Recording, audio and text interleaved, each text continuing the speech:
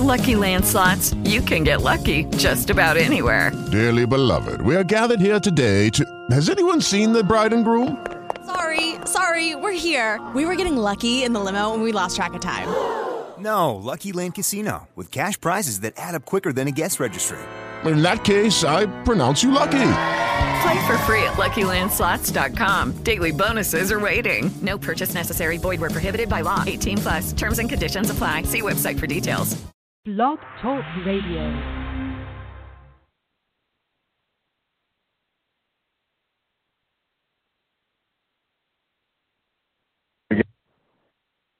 Do you solemnly swear that you will support and defend the Constitution of the United States against all enemies, foreign and domestic, that you will bear true faith and allegiance to the same, that you would take this obligation freely, without any mental reservation or purpose of evasion, and that you will well and faithfully discharge the duties of the office on which you are about to enter, so help you God? Congratulations, you're now members of the 114th Congress. Mr. Speaker, just a few weeks before I was sworn into office, a deranged gunman entered Sandy Hook Elementary School in Connecticut, murdered 20 young children and 6 school employees. What was the response of this Congress to make sure that never happened again? Nothing. Despite an overwhelming amount of support across the country for universal background checks and bipartisan legislation to implement them, this Congress did nothing. Across my district in San Diego, moms, dads, college students, seniors have all been calling on us to take action that will keep our children and our communities safe. They're angry at our inability to act, and I share their anger. We should pass the bipartisan Thompson-King bill on background checks, and we should do it today. That would be a good start to addressing this devastating problem. It's time to do something. Thank you, Mr. Speaker. I yield back.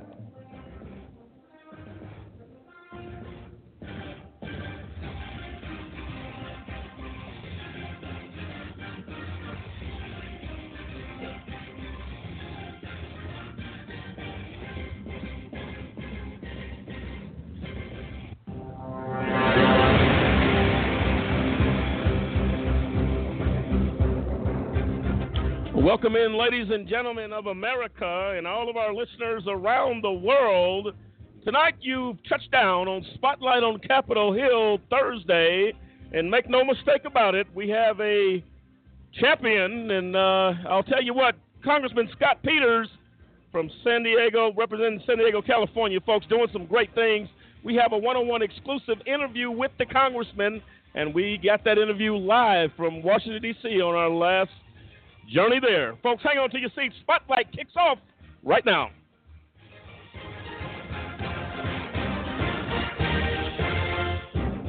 And there you have it. I'm Lamont Banks along with Lisa Stewart, Cliff Stewart, and Dennis Merritt, and the entire AJC radio team. And as we said, folks, Congressman Scott Peters is the focus of the Spotlight tonight, and we're excited about that. Lisa had an opportunity there in Washington a few weeks ago to sit down and maybe longer than that, but had an opportunity to sit down and speak with him. And what an extraordinary man that speaks his mind and definitely doesn't hesitate to speak about the things that are important to the American people. Absolutely, Lamont. He's really, what's the word I'm looking for? Outspoken. Absolutely. In regards to what it is that he's passionate about. He speaks very passionately about about the things that are important to him, and I think he's doing some really, really great things, and it was great to be able to sit down and talk with him. Well, given the events that just happened here in the United States, the Orlando tragedy, on the opening, what you heard was him speaking to the tragedy in California prior to this tragedy, San Bernardino, and he was speaking to the fact, the need for gun control. Different things that have to happen to save some lives. And given, again, the tone of the country, we're going to be addressing his position on some of those issues. And what I found through my research with the congressman is that he is very much connected with the things that affect the American people, whether you're talking about protecting veterans, protecting Medicare, honoring Women's History Month, Lisa. And we got an opportunity where he even took time to honor Hispanic Heritage Month. Yes. I'm talking honoring the citizens of the United States, and make no bones about it, but these are things that speak to the character, Cliff, of who the congressman is. The things that we talked to him about, even his stance on his protection of the military personnel, of veterans, his protection on even the homeless. I mean, this is a congressman of the people. That he goes from every aspect, not just looking out, those that have means, but all the way to those that are homeless, setting up programs so that they can actually have housing and long-term housing, to where they can get on their feet and be able to get a job, get their own place to stay. He put those type of programs in place, and it was an amazing conversation that we had with Congressman Peters, and I look forward to spotlighting him tonight. No, absolutely, Dennis. As we talk about again, we yield to the veteran on the panel tonight in regards to his position with veterans. He is very much, again, San Diego being a huge military presence there. It speaks to the congressman's passion for that and why it is so important for him to deal with those issues, because things are affecting him definitely back home. Exactly, and I mean, I tell you, his concern about the military is awesome, because he's concerned about their education. He's concerned about keeping them off the street, because we do have homeless veterans. That's sad to say.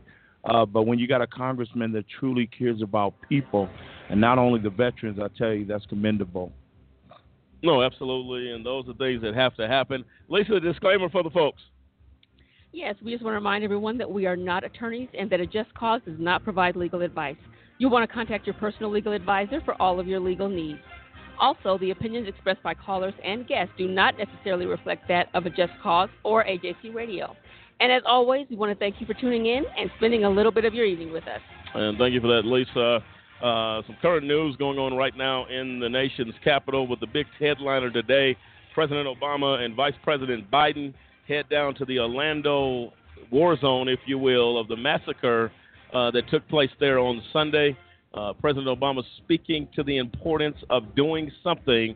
And I was watching that before I had left today, and they were talking about the president seemed tired, that nothing has been done to get on board with doing some type of blocking these folks from getting weapons. The sad part about this country and really the world as a whole is that if you block people from legally getting guns, there are so many black market guns on that people can get on the black market.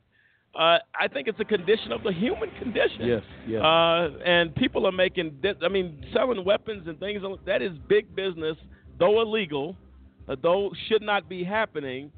But we as a nation have to take steps to do at least everything we can do as far as the legal side of things and protecting the rights of Americans in regards to those weapons. If they happen to get them under wherever they get them, other than that, then that is what it is. Right. But he was speaking to that issue today.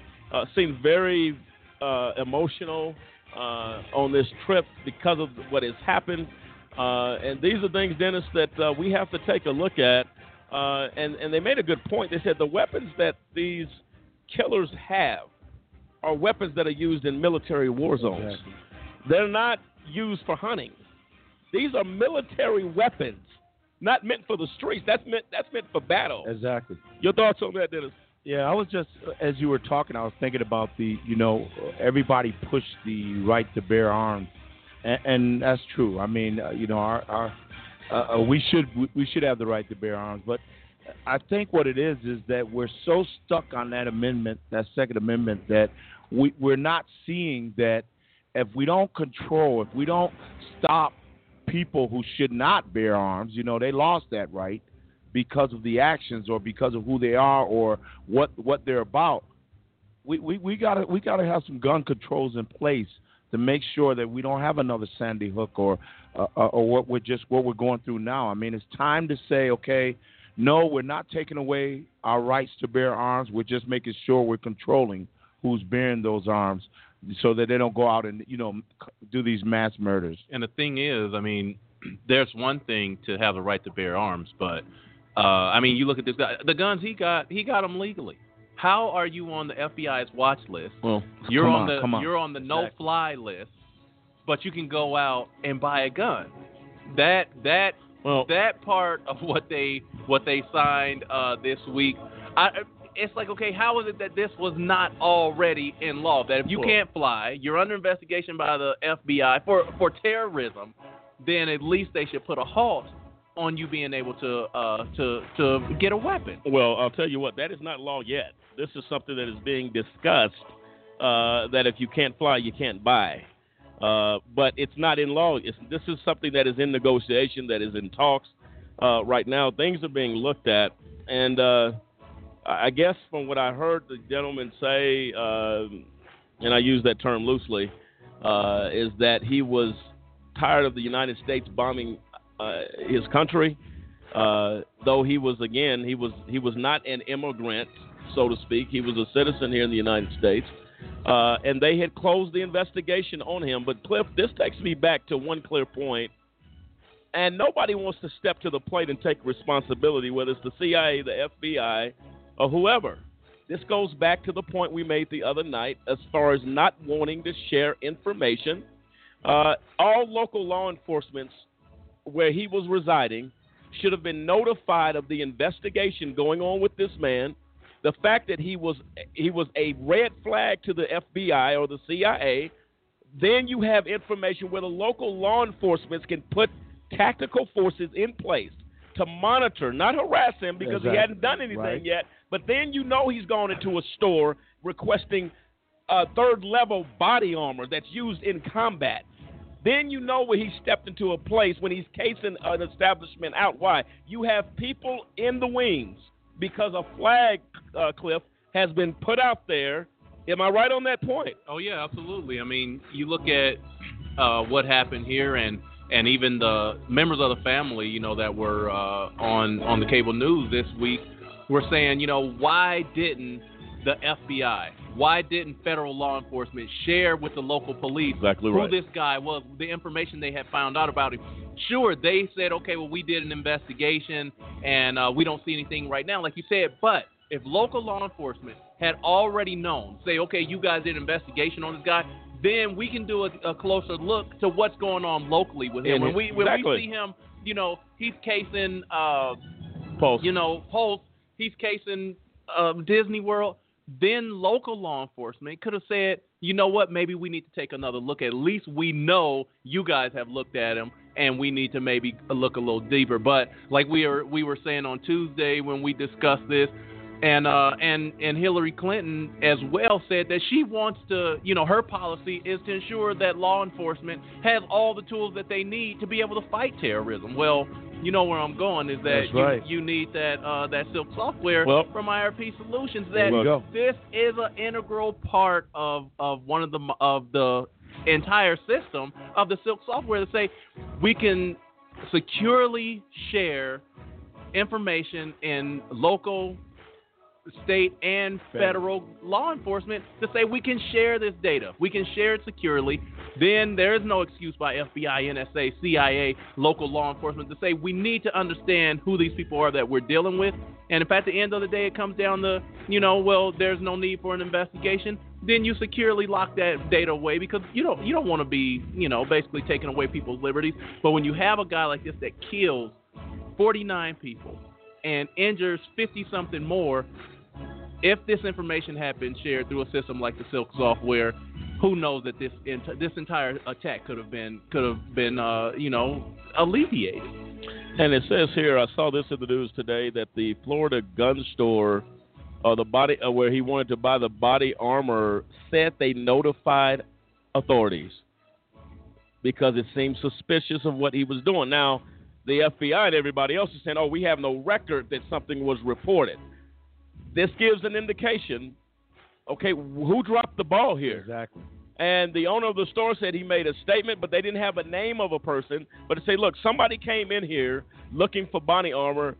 Something, again, ladies and gentlemen, you can say what you want. We're going to say it very clear on this program.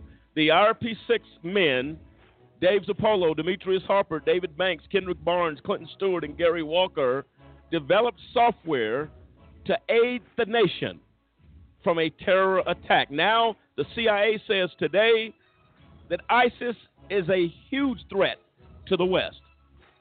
they are a threat to the West. Who are the West? That involves us. And I'll tell you what, folks, we've been, the last tragedy that happened in San Bernardino, they stated, what did they say? They said, oh, no, we don't think there's a credible threat. Wake up call, man.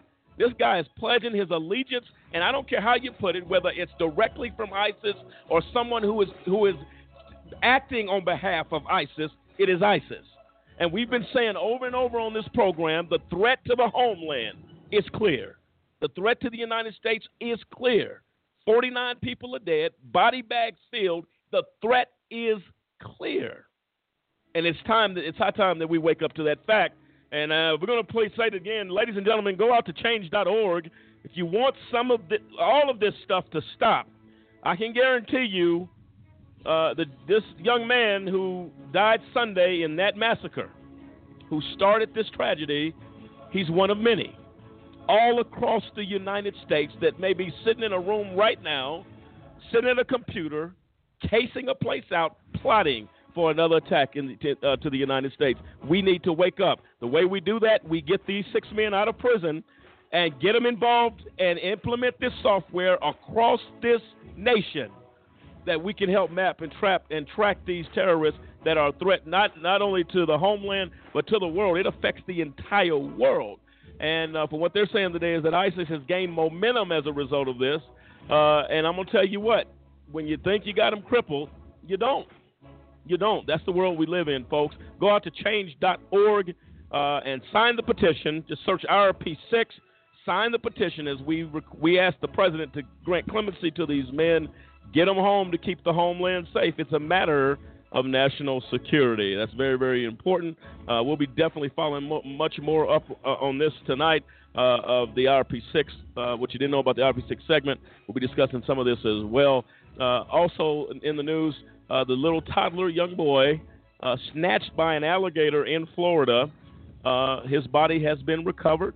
The tragedy of that, the horrific grief that mother and that father must be going through, and that family, our prayers and condolences go out to that family as they lost that little toddler, 2 years old. And fortunately, Lisa, as we were talking today, he was in one piece. Yes. And critically important for the mental psyche, if you will, for the mother to deal with that. That would be very difficult for a mother to deal with, knowing that her baby, got ripped to shreds, and he was just gone. I mean, it's hard enough to lose your child, but having him just torn up, that just makes it a lot worse. No, and we're grateful for that the mother, again, it's still a loss. It's a horrific loss, but that the mother's able to deal with that. And again, our support and prayers go out to that family, all of us here at AJC Radio, and we appreciate what they're trying to do to fix these problems in Orlando. I mean, Florida has been through some things in the last week that's been horrifying. And you wonder how much a community can take. Dennis, your thoughts on that? Yeah, it has been very difficult, and it's just that, when you got that much going on and you got a lot of tragedy going on like that, it's good to hear, when you hear people say, our prayers are with you, and that, people are truly concerned about, the loss of lives in this United States of America. I tell you, people are coming together and saying, hey, we need to really come together and do what we need to do so we can prevent these tragedies. But I tell you, it's bringing America together. It's sad that we have to come together under these circumstances, but we're coming together, and we're going to work through these things. No, absolutely. And that's definitely to be appreciated. Ladies and gentlemen of America, if you want to call in tonight, we're getting ready to honor definitely leader on the Hill, Congressman Scott Peters, doing some really big things up there on Capitol Hill. We're going to hear from him. We have an exclusive interview we're going to bring to you tonight here on the other side of this break. Congressman Scott Peters serves California's 52nd Congressional District, which includes the cities of Coronado, Poway, and most of northern San Diego. First elected in 2012, he currently serves on the House Armed Services Committee and the House Judiciary Committee. He formerly served on the House Committee on Science, Space, and Technology. They say Congressman Peters is a civic leader who has made improving the quality of life in San Diego his life's work. We're going to dig into all of that. That's just a teaser, if you will. But coming back on the other side of this break, Congressman Scott Peters, the recipient of the spotlight on Capitol Hill Thursday. We'll be right back. Right now, we're coming live from Colorado Springs, 91 degrees, partly sunny. Wow. Washington, D.C., 83 clouds, and add some humidity with that. It's going to be a little miserable. New York City, 72 and cloudy. And in Los Angeles, California, 75 degrees and sunny. Folks, grab some lemonade, some strawberries, some fruit, whatever fits your fancy on this summer evening as AJC Radio continues with Spotlight on Capitol Hill. We'll be right back.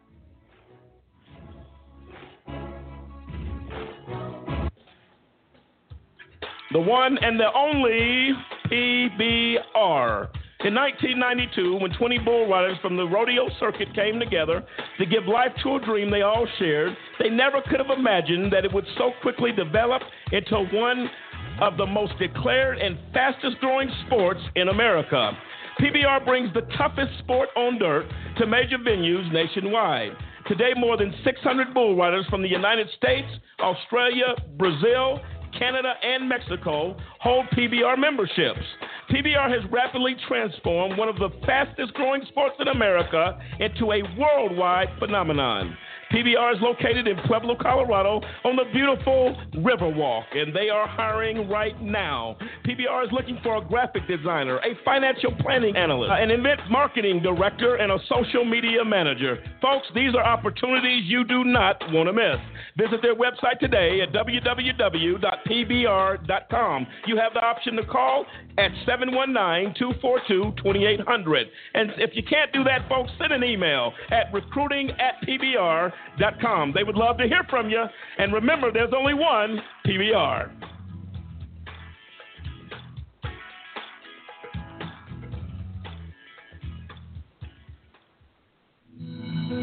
Good morning, students, and welcome to Career Day.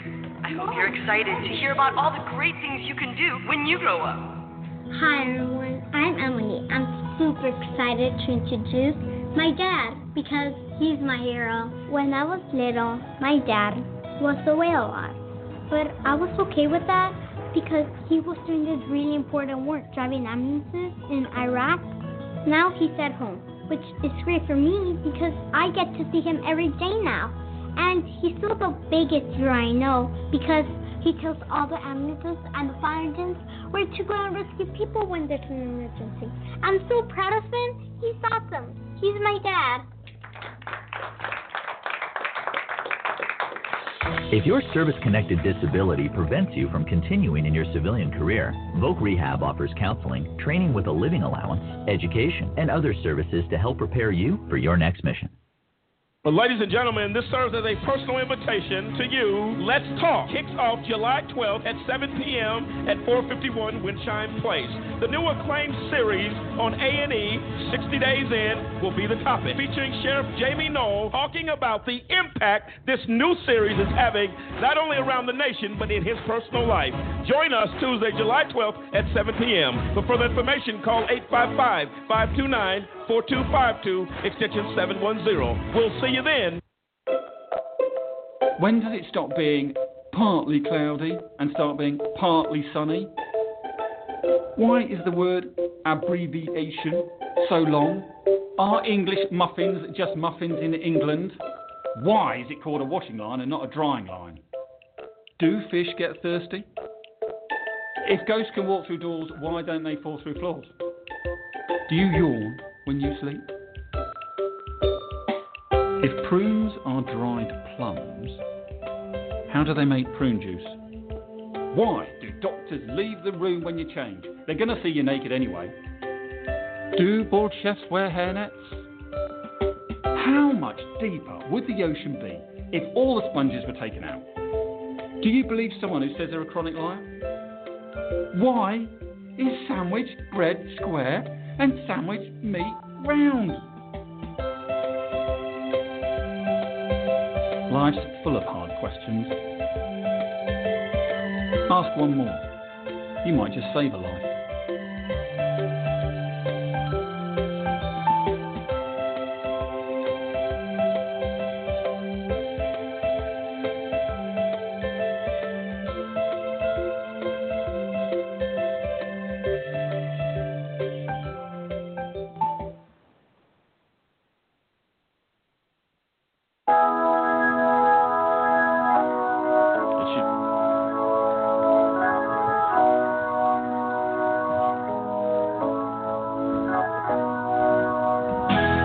And welcome back in, ladies and gentlemen of America. This is AJC Radio, Spotlight on Capitol Hill Thursday. And we are excited tonight to shine the light on Congressman Scott Peters. But prior to that, we do have a caller that we're going to bring on that has a comment. Yes, we have the truth on. You want to make a comment about the previous segment? You're live. Go ahead with your comment. Yes, thank you for taking my call. Can you hear me? Yes. Okay, I got a question. I heard you say that the man where he tried to buy the armor from, and they don't carry that. When he called the authorities, the FBI, do you hear anything in the news saying what they did with that information? Did they go out? You would think somebody would have went to the store, got a description of the man, and then go out and try to find him, and could have at least pulled up a picture of this man that they had on the watch list for I think in 13 and 14.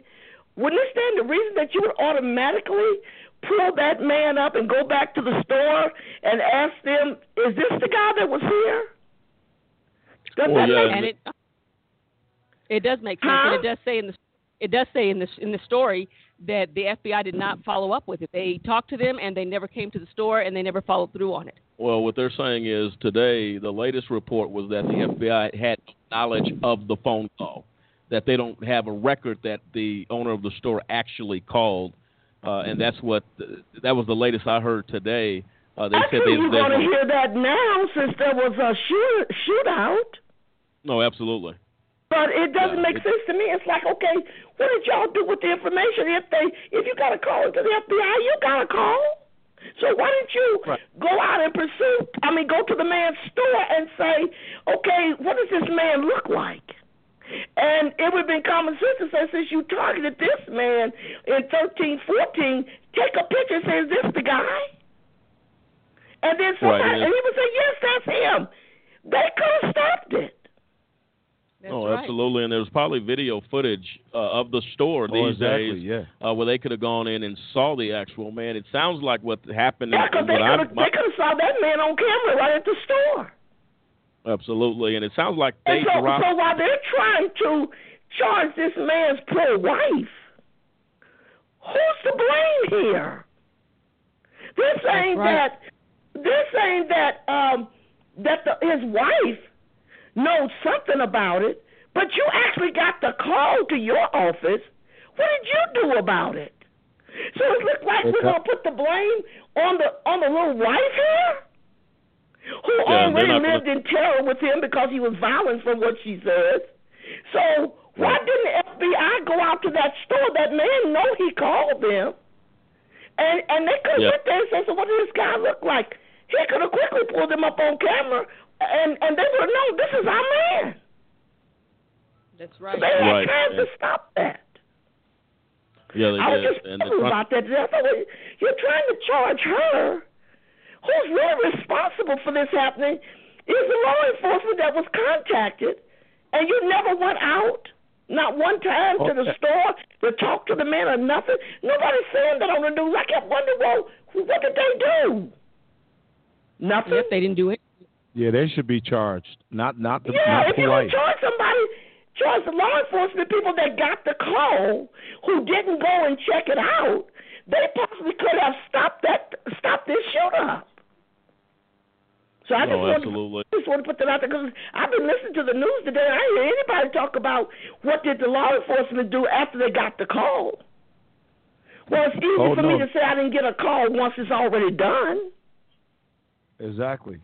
Yeah, they're not going to. They're not going to be the fall guy. Okay, I just want to pass it on to y'all. Thanks. Oh, thank you. And stands to reason. It's kind of like the checks in the mail. Oh yeah. We mailed the check. Well, I never got it. Exactly. And it's easier for the FBI. Yeah, exactly. And I mean the FBI, the owner of the store, I mean he talked to the FBI. And they never follow up, never came to the store to see what was going on. It's like they just treated casual that, oh, well, yeah, somebody tried to buy body armor. Oh, it's another guy wanting to buy some weapons. Well, if you don't follow up and then you have a massive, murder like this, then just like the truth says, who is really to blame here? Exactly. And what gets me is that we always look for a fall guy. Yeah. And instead of looking at, like the truth said, the FBI had the information. Yes. You failed to act on it. So now instead of it being your fault, we got to find some way somehow to connect the wife to this incident. Well, look, I mean, come on. No, it's one of those things that they're not going to say. They're not going to take responsibility. They're not going to look like we dropped the ball. We failed to act because the FBI is perfect. Well, I got news for you. They're not. So at the end of the day, as the caller made very clearly, why was not a call made? Again, Cliff, goes back to what we said earlier, information sharing. Yeah. And local law enforcement should have been contacted. When the FBI got the call, they should have immediately got on the phone with the local law enforcement and said, look, this is what's happening. You may want to go down to this store and check it out. Every store, from what I know in this time in our country, has video surveillance somewhere. Exactly. He would have easily been seen and would have been matched, Cliff, with the FBI list that this man, or at least a pending something here. And so the caller point is well taken here. But we'll be talking more about this, I'm sure, in the days, months, years to come as this investigation continues to unfold. And there's going to be a lot of people answerable to why this ball was dropped. And that's what at least the perception is of what it appears to have happened here on many, many levels. So, again, folks, feel free to call in tonight to this program. We appreciate the call taking the time. 347-838-8976, 347-838-8976. And now we get on to Spotlight on Capitol Hill, which is the reason that we are excited tonight, as we have had the opportunity, Lisa, Cliff, to interview Congressman Peters in Washington, D.C., in his beautiful office and doing some good things. And I told him, I said, Congressman, well, man, I'm so sorry you had to grow up, or you're from a district with so much bad weather. So all he's got to do is jump on a plane and get to San Diego weather. And Cliff, you're from the California area. San Diego, one of the best places weather-wise on the Capitol, right? Absolutely. I mean, San Diego is perfect weather all the time. Average of 78 degrees year-round. Year-round. Wow. Well, you're going to have opportunity, ladies and gentlemen. Tune in. Pull up a chair. A lazy boy, they're good to sit in and lean back, or just have a nice, quiet evening on the patio as summer settles in across America. And we're going to have a patriotic moment tonight as we bring to you the interview of Congressman Scott Peters. And I'll tell you what, well worth it. Folks, hang on. We bring that interview to you right now.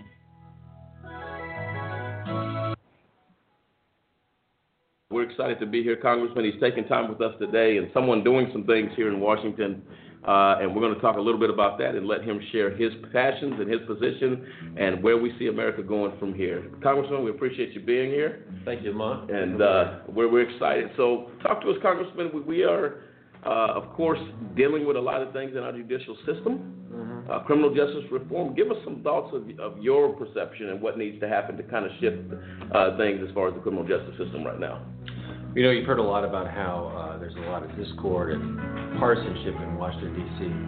We have a real opportunity to deal with a lot of issues in criminal justice and sentencing reform, because there's a lot of agreement from both the right and the left. I think folks on the right who come out of a Christian tradition feel like we're throwing away these people and it's just not what we should be doing with folks. And folks on the left think that, you know, we're spending more money on incarcerating people than sending them to college, and we're not giving them a chance.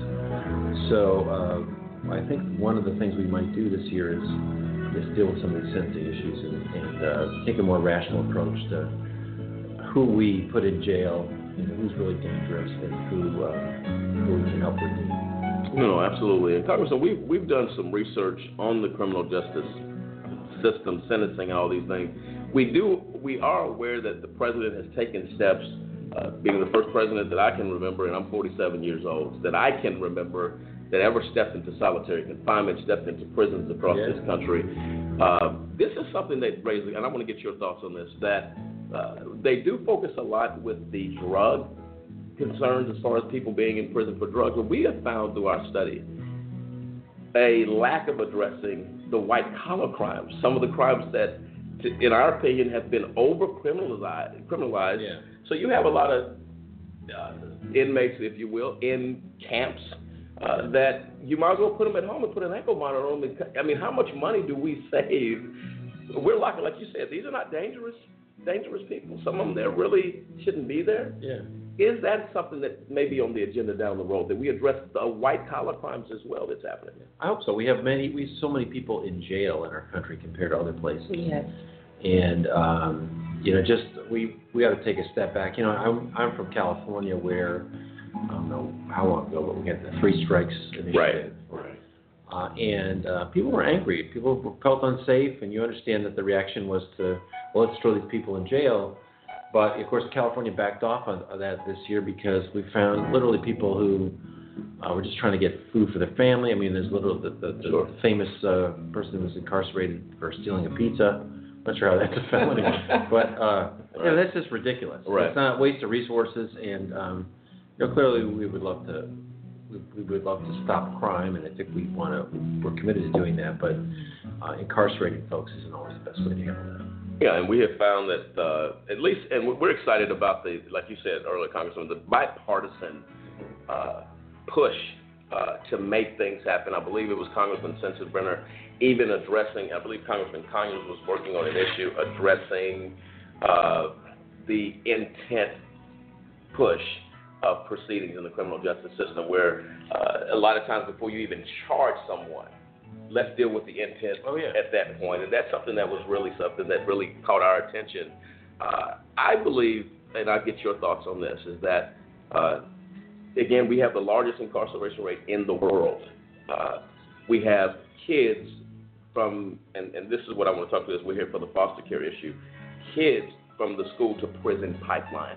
Yeah. Kids been put in juvenile detention centers for stuff when I was young. I go to detention, or my mom gets a call and she takes care of it with stuff when I get home. Yeah, absolutely. Right. Your thoughts on that? Of how did we get there, even with our children? Well, you think of the bigger issue too is what this over incarceration does to families in general, because you have a father get taken away from his kids for doing something very minor. You're doing much more damage. Sure. To a family and to the kids that are growing up. You may be causing more problems than you're solving. So we just have to bring some rationality to it. I think that enlightenment is coming after a couple decades of experimenting with being really hard on crime and maybe not so smart on crime. Sure. No, I agree with that as well, Congressman. I'll tell you this. We are faced, I believe, with the dilemma. I'd like to hear a little bit of the American people to hear a little bit about the man, Congressman Peters. Mm-hmm. What drives you? What brought you to Washington? What made you feel like public service was something that you wanted to definitely dive into? Well, you can see on my wall back there is my father and Martin Luther King Sr. So my father's a minister and taught us about service when I was young. He was active in decriminalizing housing in the Detroit suburbs. Told by the police one day that maybe it'd be safer for the family if he took a trip out of town, because it was right around the time of the riots. Sure. And it was very, very difficult time. Brought me to Washington with my sisters, and I got a book of the presidents, and memorized every president. Still my parlor game. If you say 15, I can say James Buchanan. Oh, wow. Okay. So third graders love that, but then they say 58. I say, no, it only goes up to 44. So I've always had service in my mind. It's in my family. And I never thought I'd have the opportunity to do this job. I practiced law for 15 years and turned to my wife one day and I said, I don't really like what's happening in the city. I think I might run for city council. And she, after I peeled her up off the floor, we thought a little about the pay cut. She was supportive. And I've had now a second career in public service in the city council president in San Diego, port commissioner, and then I'm doing this job. And it's tremendously satisfying when you get things done. Sure. It's frustrating when you don't get things done. Right. But it's a little bit easier when I was city council president, set the agenda, and put stuff up for votes. We have to be more patient with this, but it's really important work. It's important we get this right, and that's where I come from. Okay, and Congressman, your thoughts as we face a election, one of the most bizarre, I don't even know if that's the proper adjective that I would use with that, but one of the most interesting elections, seasons, if you will, primary season that we've had. We're pivoting now towards the general election. Your thoughts to our listeners of how important is it that they get out, that they vote, that this election has huge ramifications if not done right? Well, I'm very sad already about the tone of it. This election it's beneath America, I think, to see the hate and the fear that's driving some of this stuff. And I've been for Secretary Clinton a long time personally, and I respect a difference of opinion. I think there are a lot of Republicans that I just disagree with, but the way we're talking about isolating America, putting up a wall, getting out of NATO, I just think that is, I hope people understand that that's crazy talk. Right. I also think we're talking about a lot of things that aren't really important to putting people's dinner on the table. Sure. Whether it's President Clinton's love life or things like that. I just think. Sure.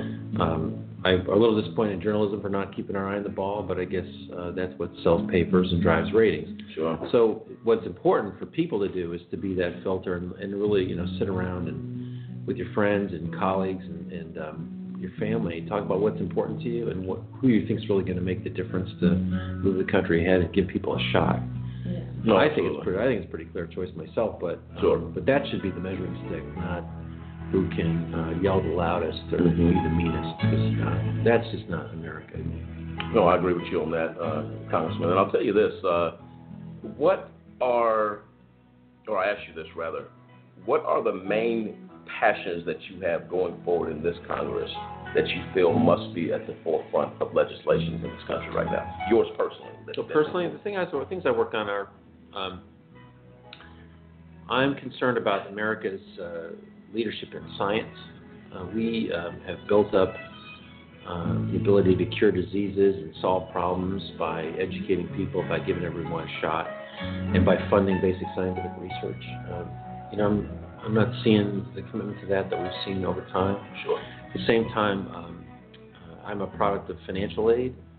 When I was in school, my father told me, work hard, get into the best school you can get into, and we'll figure out a way to pay for it. And that was a middle-class story. Basically, anyone can do that.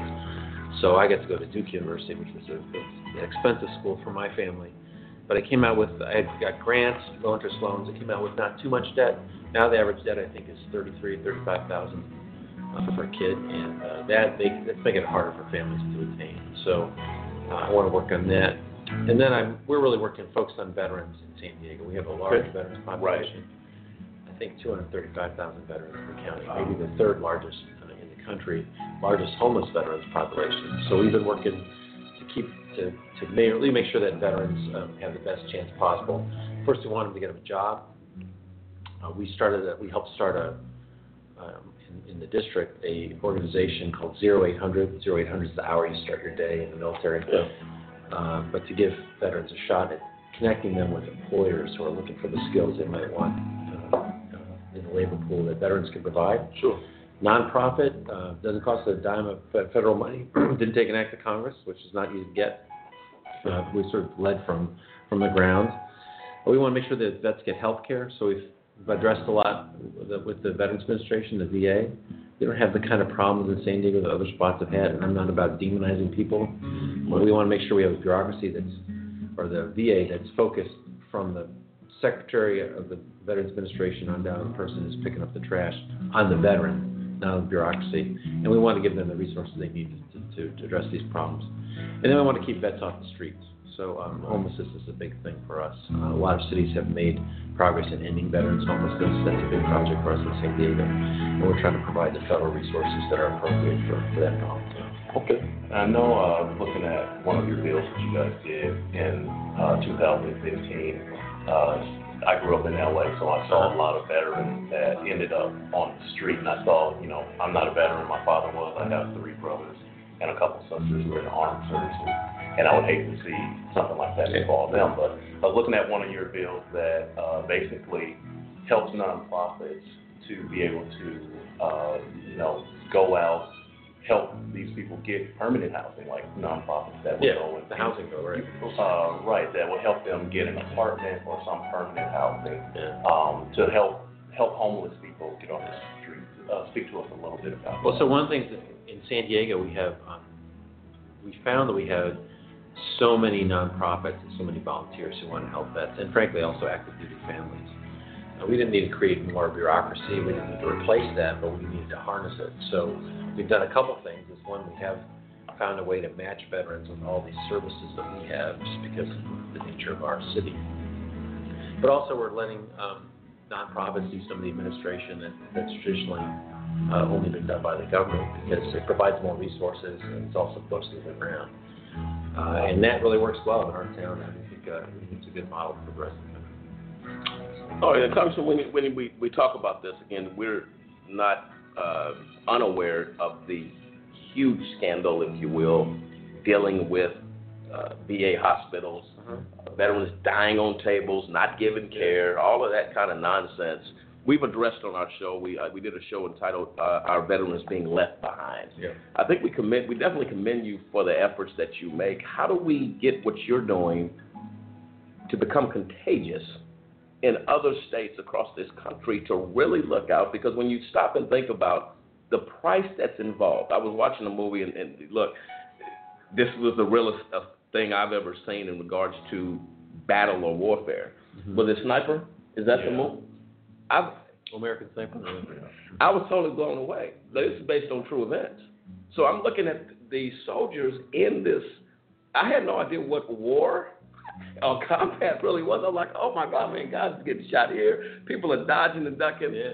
How do we even get to the point as a country where we have any homeless veteran anywhere in this country? To me, makes no sense. And then you have, how do we, and I got on my soapbox there for a minute as I went back to American Sniper, but how do we bring in, again, your passion, your push for veterans, the protection of veterans, to do what you're doing? Yeah. How do we get that to become everywhere in this country? You have to start with understanding it. And I think what you say is a really important point.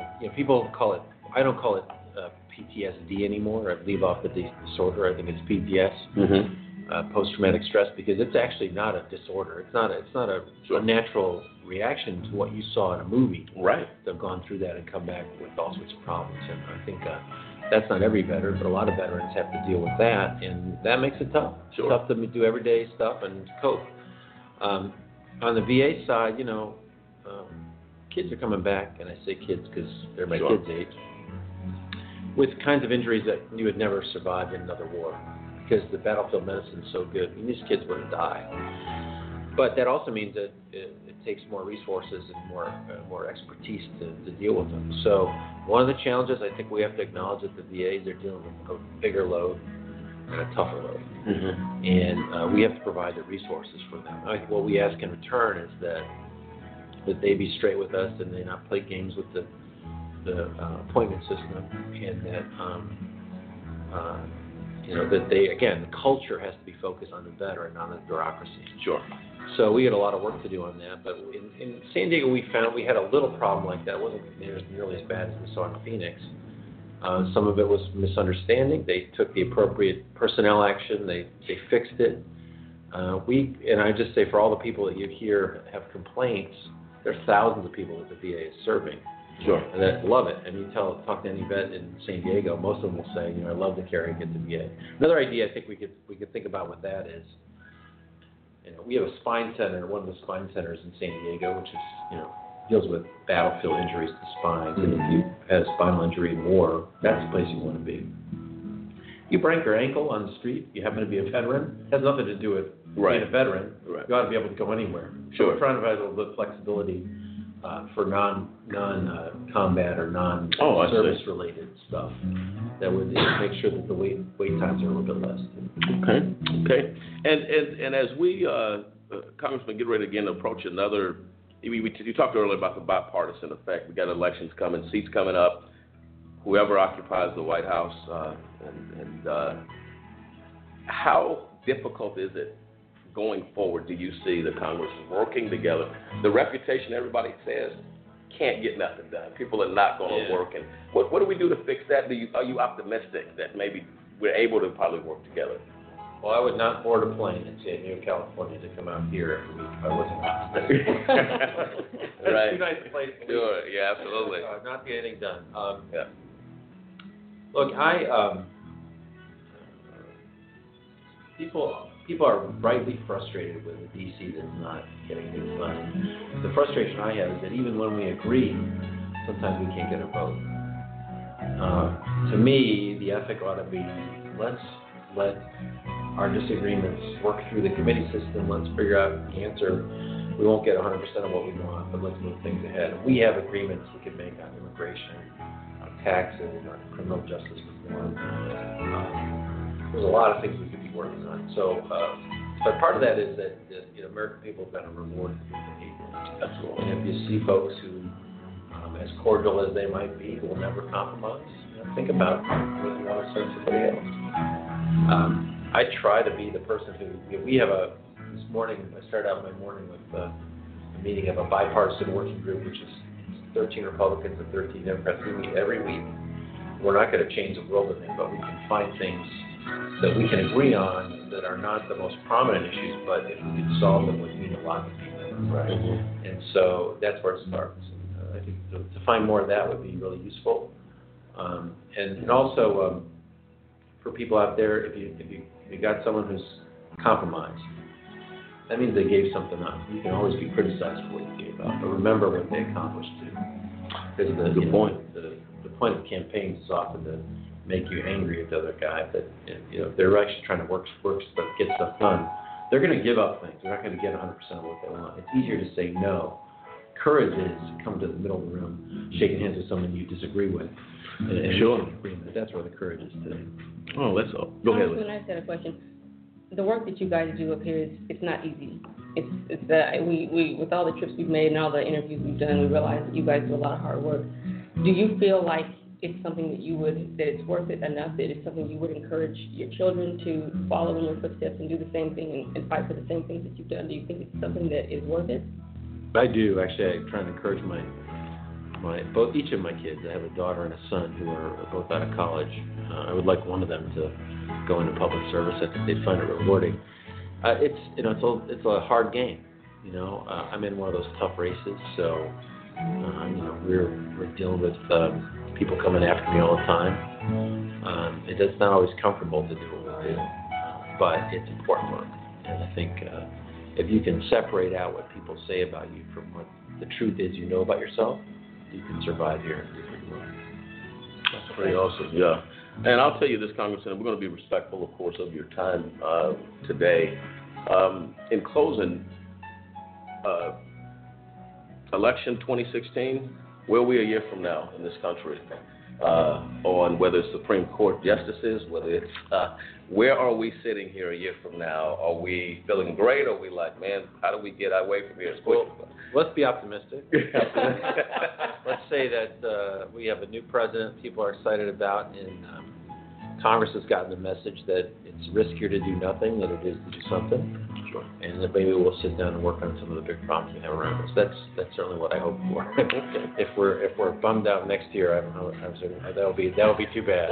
We'll have to do a follow-up spotlight of the enthusiasm, and we're optimistic as well. That we're hoping we really respect what you're doing up here, and we'd like to, if you wouldn't mind, we're going to actually forward a campaign through AJC Radio to push what you're doing for veterans on our website, get to our listeners, and honestly encourage other members to get involved. The VA or the veterans situation in this country is a big issue, and I think we had done an interview with Senator Durbin, and it was a bill of some sort that he passed for a lady who a wounded soldier came home. I don't remember the specifics, and he passed a bill that gave her training and aid on how to take care of this wounded soldier. Yeah, right. Blew us out the boat, man. So there are things happening here. The other thing I would just say, too, Colorado Springs is a lot like San Diego. You got a lot of military facilities there. You got a lot of vets. Yeah. Don't just rely on the federal government to do do what's needed. Because there's a lot that can happen at the local level, like 0800, this program I talked about, which I've already recommended to Doug Lamborn, who represents your area. There's a lot of things people could do on the ground, so don't get all worried that Washington's not working, because leadership can come from home. Absolutely. That's a good point. And they say it takes is it a village to raise a child? And so a village, a city, a state, and a federal. That's not a village. And again, I believe it, but it starts, like you said, it starts right there, getting people excited. And I believe it becomes contagious. Things start catching on. And in closing, Congressman, we are going to leave some information with you. We have a great deal of respect for members of the judiciary. Some huge things happening in our system, criminal justice system of injustice. We're going to leave some information with you. I don't know if you've heard of the story regarding the IRP-6. They are 6, and many of them are veterans that protected this country, actually developed some software. I won't get into the details. IRP Solutions is the name of the corporation. Investigative Resource Planning. Okay. Oh, I'm sorry, you was asking for that. Thank you, Lisa. But good stuff. I'm going to leave some information, Congressman. I just want you to review it. Okay. Who is it? Judge Ashley Sarakin, former federal judge, known for the Hurricane Carter case, did a playwright. Get that song on my head now. He did a playwright for this particular injustice that happened. I'm curious, as being a member of the judiciary, what your thoughts are going to be about it. We'd love to follow up with you on it, but I want to leave that information with you. We're going to be back out here in August, and if we have an opportunity, if the schedule permits, maybe we can sit down and talk about it. I don't think many of us are going to be here in August. Oh, is August break time? Summer break. We won't election year too. We won't see you in August, but maybe we can follow up conference call, anything like that. Maybe we can talk. But I'm talking to you. I can feel from you, and we talked to a lot of folks up here on the Hill. Sincerity, passion about what you're doing. That speaks volumes to us as an advocacy group. What we do.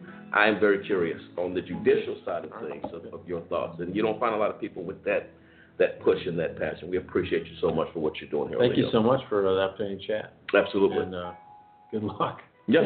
Let's spread the word. Thank you. Pleasure meeting you. Good luck. Thank you.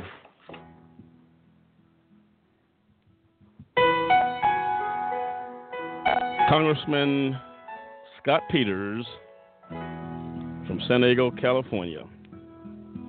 2001, the governor appointed Congressman Peters to the Commission on Tax Policy and the New Economy. And in 2002, the Speaker of the Assembly appointed Congressman Peters to the California Coastal Commission. Congressman Peters also later served as chairman of the San Diego Unified Port District, a major economic engine that supports over 40,000 high-skill, high-wage jobs for San Diegans, with $3.3 billion in direct regional economic impact. Congressman Peters earned his undergraduate degree from Duke University and worked basically as an economist for the United States Environmental Protection Agency before attending New York University School of Law. He and his wife of 29 years reside in La Jolla neighborhood of San Diego, California, where they raised their son and their daughter. A person making a difference in a very big way. We salute you, Congressman Peters, for the footprints that you leave for those that will come after. Ladies and gentlemen, this is Spotlight on Capitol Hill. We continue the Spotlight on Congressman Scott Peters in a moment.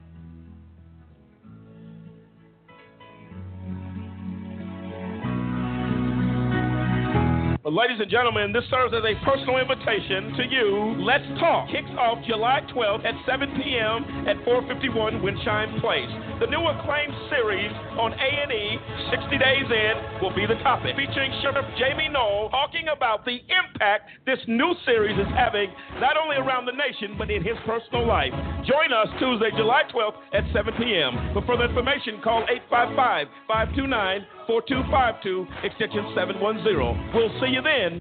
We have a big problem, and we need your help. It's happening on college campuses, at bars, at parties, even in high schools. It's happening to our sisters and our daughters, our wives and our friends. It's called sexual assault, and it has to stop. We have to stop it. So listen up. If she doesn't consent, or if she can't consent, It's rape. It's assault. It's a crime. It's wrong. If I saw it happening, I was taught you have to do something about it. If I saw it happening, I speak up. If I saw it happening, I'd never blame her. I'd help her. Because I don't want to be a part of the problem. I want to be a part of the solution.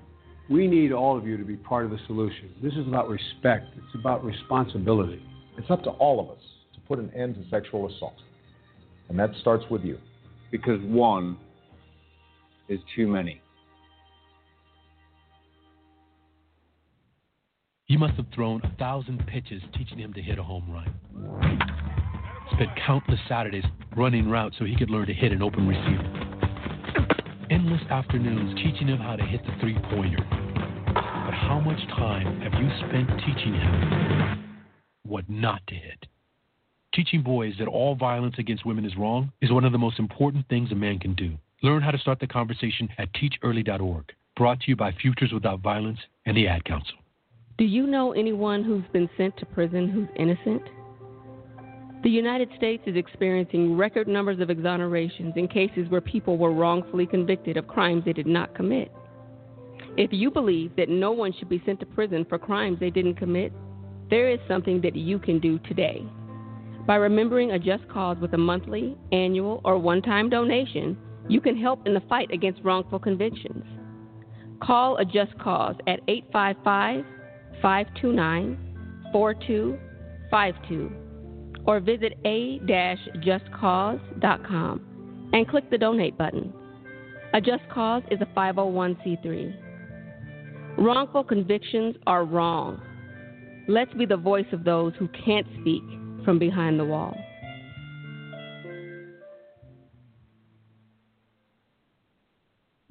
Odds of becoming an astronaut, 1 in 13,200,000. Odds of being struck by lightning, 1 in 576,000. Odds of dating a supermodel, 1 in 88,000. Odds of bowling a perfect game, 1 in 11,500. Odds of being trapped in an elevator, 1 in 24,528. Odds of catching a ball at a major league game, 1 in 563. Odds of an injury from shaving, 1 in 6,585. Odds of tripping while texting, 1 in 10. Odds of getting cancer in your lifetime, 1 in 2 men, 1 in 3 women. It's up to us. To change the odds for our generation. For the ones we love. For our future. If you don't like the odds, Stand up. Stand up to cancer.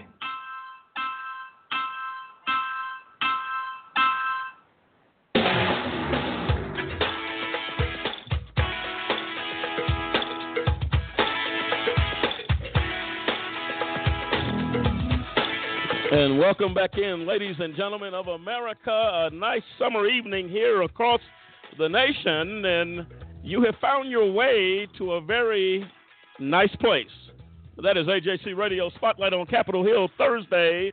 I'm Lamont Banks along with Lisa Stewart, Cliff Stewart, and Dennis Merritt, and the entire AJC Radio team as we press forward to shine the light in a huge way on Congressman Scott Peters. And Lisa, Cliff, Dennis, sitting there listening to the Congressman, I'll tell you what, it was Flag Day yesterday here in America, and I'll tell you what, this makes you want to pull the flag out. Our flag is hanging on the wall. Dennis, as you have heard the interview with the Congressman, how patriotic do you feel right now? Oh, I feel real good because he's all about the vet. He's all about taking care of them, making sure that health care, education, getting them off the street. I mean, building, working with nonprofits to put living, spaces in place so that they got a place to live. I tell you, he's doing some good things for our veterans, and like you were talking in the interview, it's a model for other states to use to get our veterans off the street. No, absolutely. Cliff, as again, we were there for the interview, and it sounds brand new to me, and his just down-to-earth approach to situations, his optimism, if you will, for hopefully things to go forward in a very good way, I think that speaks volumes as well. Absolutely. I mean, it just goes to, his approach is a common sense approach on on the issues that really matter to not only the people of California, to the the community of San Diego, but nationwide.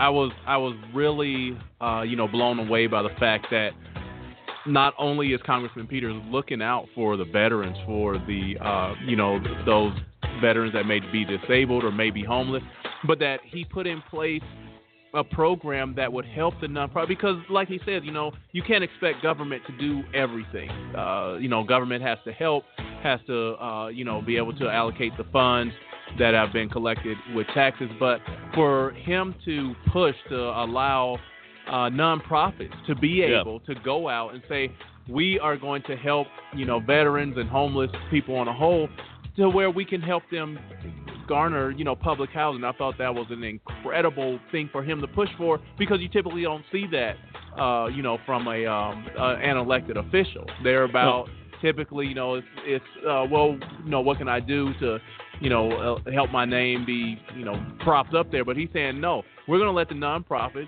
give them a hand in helping out. And I thought that was extremely commendable and a very common sense and a bill that could be adopted by many other states, to say allow the nonprofits to help out, to help getting the homeless people off the streets. No, absolutely. Lisa, your thoughts? I'll tell you what, it's exciting to hear that, and we're going to go down the list of some of the things that the congressman is involved in. Lisa, your thoughts, again, after hearing that interview again, man, it gives you a real good feeling about Congressman Peters. It really, really does. Yeah, it does, Lamont. And I've been just, reading a little bit about the different things that he's working on, the things that he's fighting for. He does so much for our veterans. I mean, I haven't seen anyone work this hard for veterans before, anyone that we've talked to. It seems like he goes a little bit further beyond anyone else we've ever talked to. And I think it's admirable. It's an admirable quality to be that concerned about our veterans and be really wanting to make a difference for them. Well, listen, to some of the bills he's introduced in Congress, in this 114th Congress, beginning January 6, 2015. These are some of the bills he's introduced. Disclosing aid spent to ensure relief disaster act. Housing Assistant Efficiency Act. Student Loan Repayment Assistant Act. Marriage and Family Therapists for Veterans Act. Consumer Debt Forgiveness Tax Relief Act. 21st Century Care for Military and Veterans Act. Shelter Our Service Members Act. Veteran Employment Transition Act. Department of Defense Energy and Security Act. And Federal Student Loan Refinancing Act. When you run down all of that, it's all about relief. It's all about help. It's all about lightening the burden, Dennis, of everything dealing with veterans, dealing with students, dealing with families, everything that you can think of. And this is just since January of last year. Wow. What does that tell you, Dennis, about Congressman Peters? Hey, that tells me that he's very concerned about people. And I mean, that's what our representatives, our congressmen, those that we send to the Hill, I mean, we expect that, and he's doing exactly that. He's making sure that, no one's questioning what he's doing. He's showing what he's doing, and it's all about the people. And I'm telling you, again, you used the word commendable. I use it too. This congressman is doing what's right, taking care of people. Well, I thought you was going to say taking care of business, that too. But some folks down there in San Diego are talking about Congressman Peters. Let's hear what they had to say.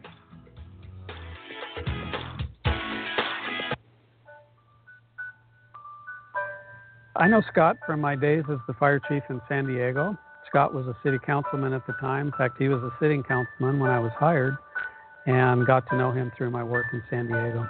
I've known Scott for about 15 years, I would say, and I first met him when I was doing environmental advocacy in San Diego, and he was an advisor. Well, I knew Scott for years because of his work in the environmental community, and I had met him and his wife through my service on the Planned Parenthood board. I think it's Scott's ability to work with other people. He's got the temperament and the character The word that I think of when I think of Scott is thoughtful and accessible. There's something about his demeanor, the way he can bring people together, his ability to speak to just about anyone that really allowed us to get deals done and allowed us to get to where we needed to get for workers. During the time following the first big fire we had in San Diego and some of the financial issues that were plaguing the city at the time, led the city council and the city manager to have difficulty funding all of the projects that I identified that needed to be fixed.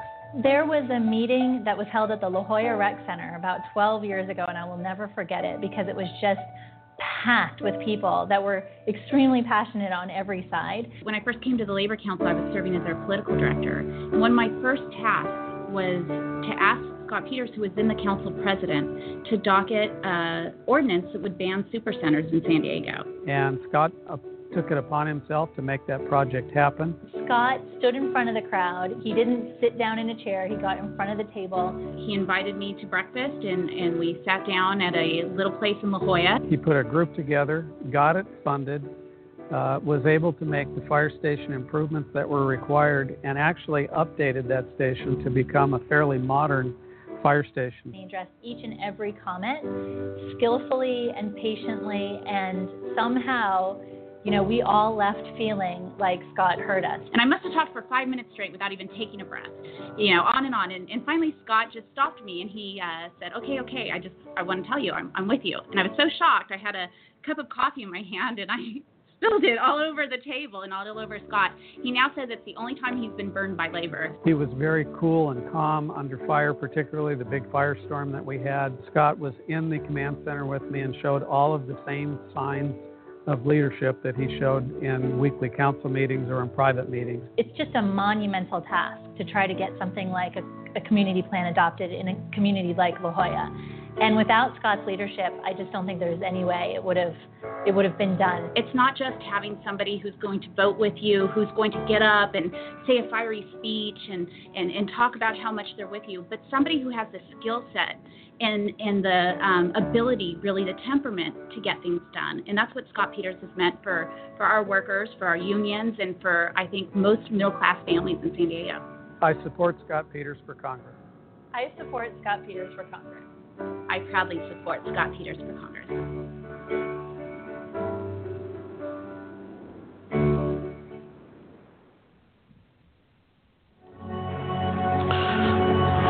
Ladies and gentlemen of America, Scott Peters, Congressman Scott Peters, what do you say to that? Lisa, when you hear that, the people have bought in. Mm-hmm. And you heard what the lady said. She had a cup of coffee, and all he said to her is that I am with you. And she said it wasn't something that was just words. Yes. Did you hear the passion in those folks there that really support the congressman? Speaks huge. Absolutely. Volumes. And one thing that stood out to me with that one clip there was how the people were saying that everyone felt like he heard them. It's one thing for me to come and talk and to say what I feel, but when I feel like I've actually been heard, that's what makes me feel better because I feel like someone's hearing what I'm saying. No, absolutely. Dennis, when you hear that, I'll tell you, you better have a little Kleenex handy for the tear that may fall.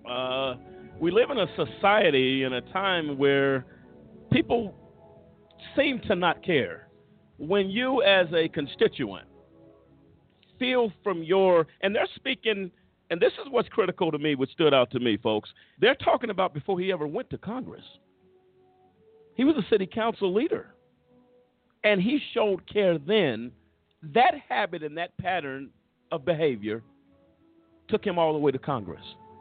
Dennis, your thoughts on that? If I can be faithful in maybe a lower position and show my dedication to you, how much more so when I'm elevated to the level of congressman in our nation's capital?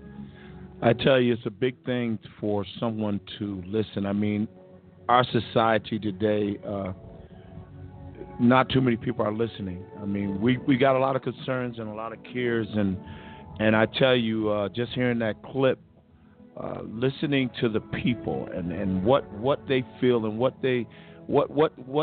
is important to them, and those things that need to be fixed, and how do we fix them? First, we have to listen. We have to let the American people be heard, and then, react or act upon what we're hearing. And I tell you, this Congressman Scott Peters, he's listening. And that's why so many things are getting done, with the veterans, with, this.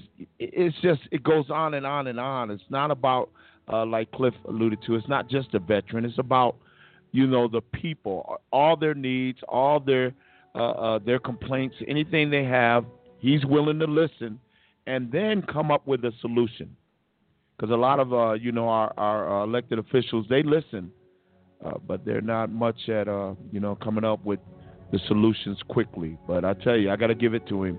And if he keeps doing what he's doing, he'll probably be in Congress for quite a long time. Well, he made the statement to us, and Cliff, he said this: it's good in Washington when you can get things done. It's frustrating when you can't get it done, right? Because so many other people are involved with the process. For you to be able to get things done, to push things through, given the number of people in Congress, speaks a lot. Your thoughts on what you heard his constituents say about the statue of this man? I think what stood out to me most is the young woman who said that Congressman Peters is not just about talk, but he is somebody who's going to do what they say and get things done. And, the research team just sent an article that it really touched me when I look at it. It is from May 7th in 2013, and it says Congressman Peters sequesters his own pay and donates it to feed seniors in need. Oh, says, that's what I was looking at too. Yeah, he will take 8% of his monthly salary, which equates to about $1,300 per month, and donate it to the Senior Community Center at San Diego to supplement meals for at-risk seniors. The Senior Community Center has had to cut services to seniors, many of whom are veterans, due to funding losses from the sequesters. And they quoted him saying, while the idea for the sequester predates my time in Congress, we should all agree that it's a terrible policy. None of us would run our business or household budget this way, and there's no way to run the country. In March, I introduced a motion to end the sequester, and I will continue to look for opportunities to fix it. These are the type of things that his constituents, the people in his community, the people who are a part of his neighborhood, they can't help but to feel that Congressman Peters understands their plight, that he feels their pain, and that, again, like the young lady in the clip said, he's not just about talk. He's setting out to do something. And to take his own, it really, really touches home when someone takes their own money and says, I will take a part of my earnings and will give that to you as a constituent, as a politician. That speaks volumes. That's awesome. I appreciate the research team for locating that. Ladies and gentlemen, we talk about on this program all the time the importance of your vote. And we say that not only on the level I'm talking about in your local communities, with your city council. Congressman Peters started working in the local government and doing things, the city government in doing things. This is why, Dennis, I believe it's critical that the American people get out and vote. Had they not got involved locally, they're not going to get involved nationally and put Congressman Peters in Congress. I think that is just a huge thing we want to definitely emphasize on this program. This year, get out and vote in every way possible that you can contribute. Because I tell you what, when you hear the people of San Diego talk about Congressman Peters, you're talking about an impact that has been left, and a imprint in the lives of these people that say Congressman Peters. And you know what they know him as Scott. That's how they introduce him as Scott. That tells you there's a personal connection there. That sounds like family to me, Dennis. Your thoughts? Oh, exactly. Wow. That clip got me. Not the clip, but the what the team sent us in reference to him willing to, take a pay cut, in order to help the seniors. That's awesome. What congressman is willing to do that? Maybe there's some others out there, and I'm not saying that there isn't, but truly, wow. I mean, what effect that must have had on his constituents, knowing that, wow, you're willing to do that? Well, I'll tell you, I said it on this program once, I'll say it again. Talking the talk is not enough. When Congressman Peters took an oath, he's gone beyond that oath. And when you donate your income to say, I care, Congressman Peters, take a bow wherever you might be tonight. Take a bow. And this sets, I believe, the example of the humanitarian spirit that is a necessity in our nation's capital and with our elected officials. And he doesn't stop there. Congressman Peters believes in the rights of others. He shows the respect to women.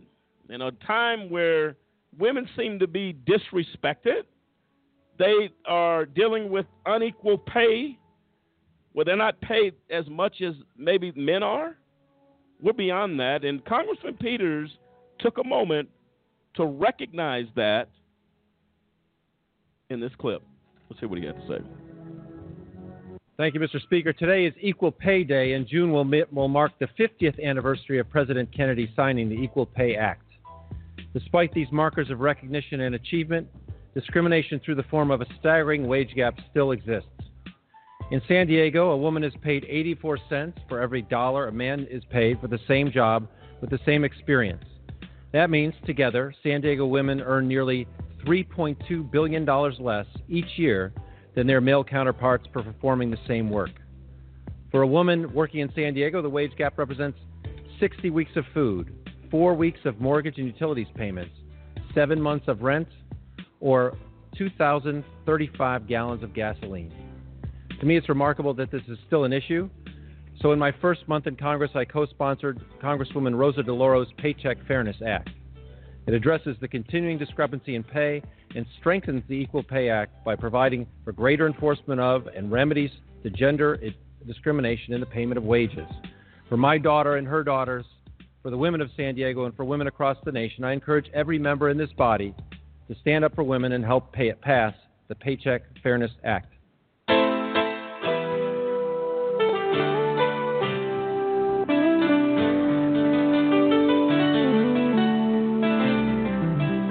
And there you have it. Wow. Lisa, if we could find the words we said earlier in Spotlight on Capitol Hill at its infancy, we said the bar would be set to a higher level.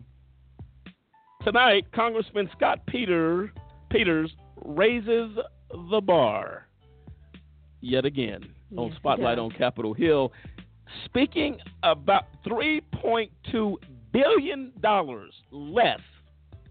Now, here's what doesn't make sense to me. If you pay the women that amount of money, and that's the total he comes up with a year, isn't that more money into the economy? Absolutely. What are we thinking? They're not concerned with the economy. They're not. That's not what their main concern is. And I'm trying to understand how you feel like if a woman is doing the job as well, why would she not get paid the same amount of money? Doesn't make any sense. Oh, absolutely. Ladies and gentlemen. What do you think?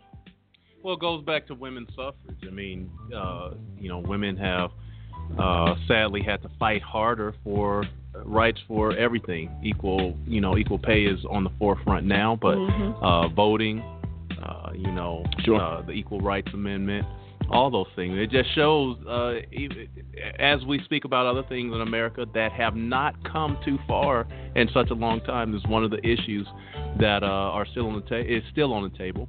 And Congressman Peters continues to attack it. Absolutely. Because you can't say that we're doing the exact same job, but a man deserves to make more money than a woman. That's just not fair. Well, we're not in Leave It to Beaver days has passed, where the mother's at home in the kitchen with an apron on when dad comes home with his briefcase and sets it on the table.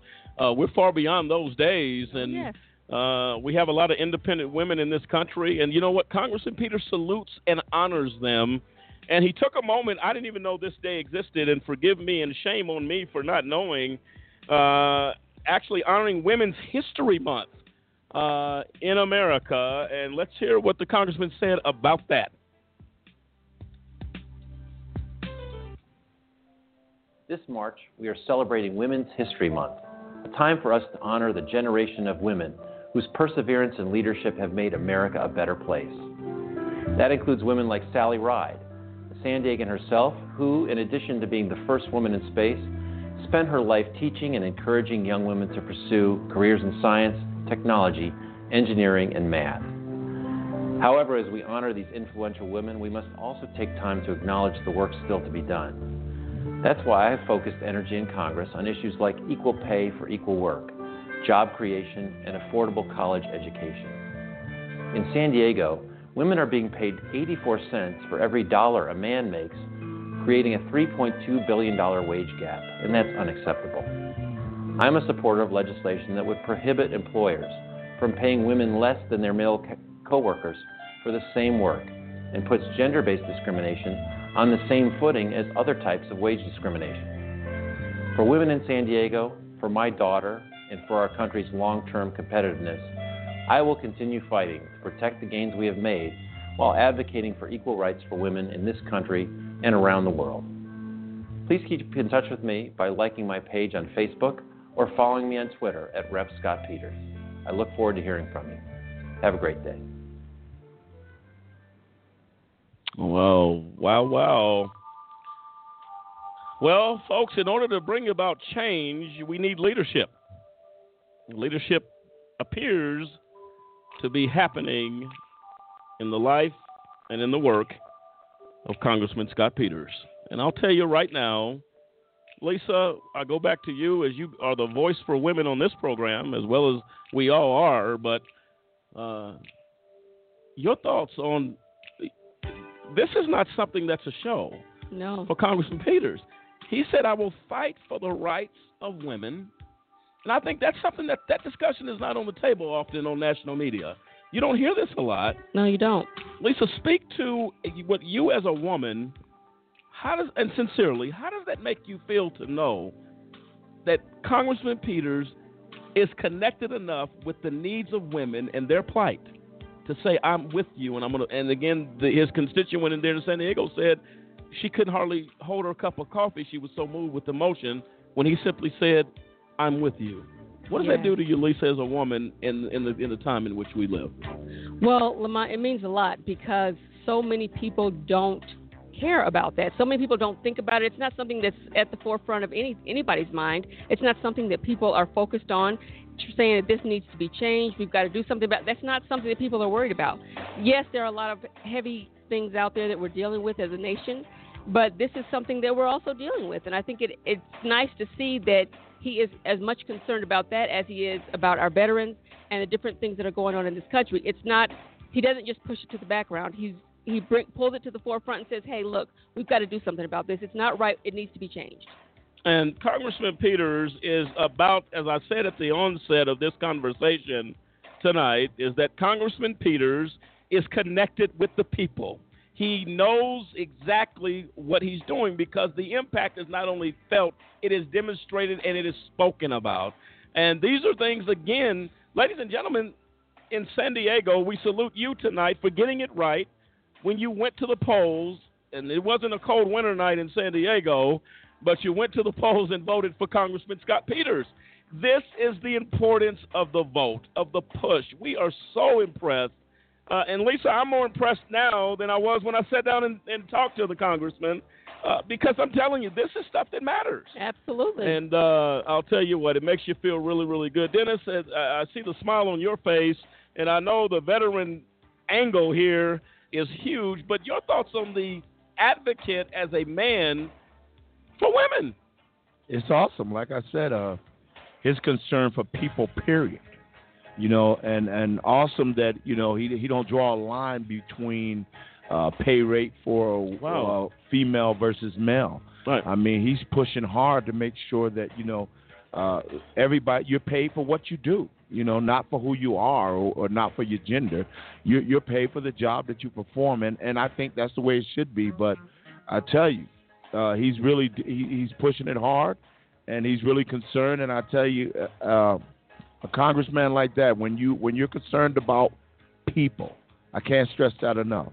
If you're in there for any other reason than to make sure that you listen and that you move and that you react to what people are, what's affecting your constituents or, just people, period. And he's doing that. That's awesome. That's awesome.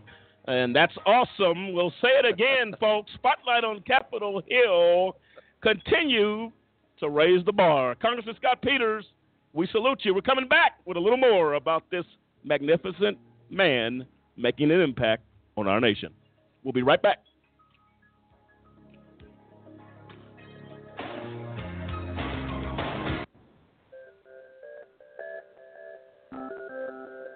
The United States of America incarcerates more people than any other country in the world.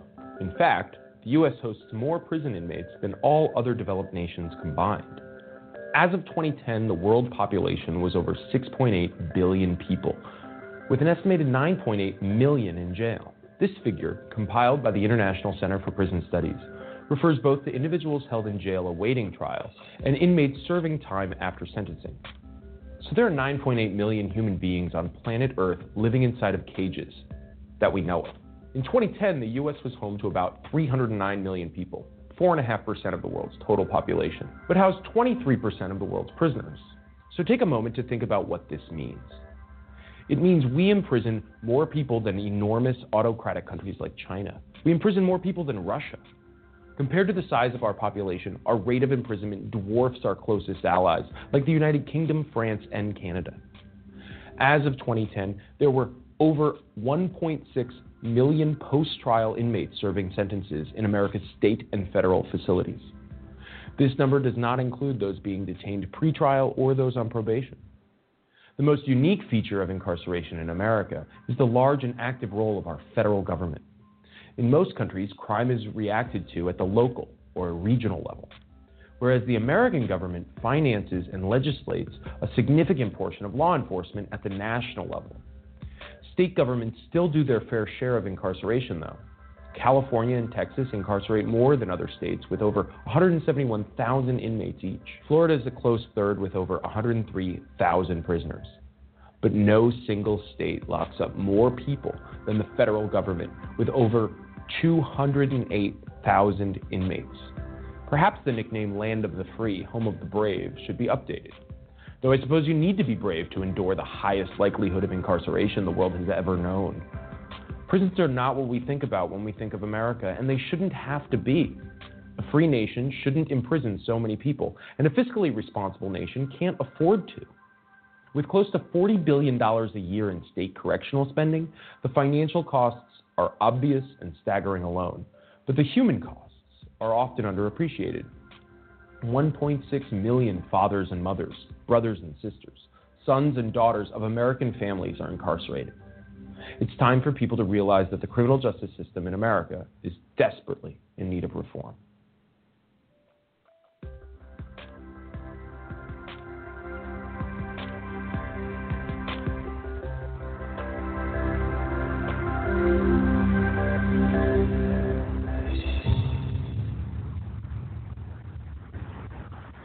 Do you have a big brother?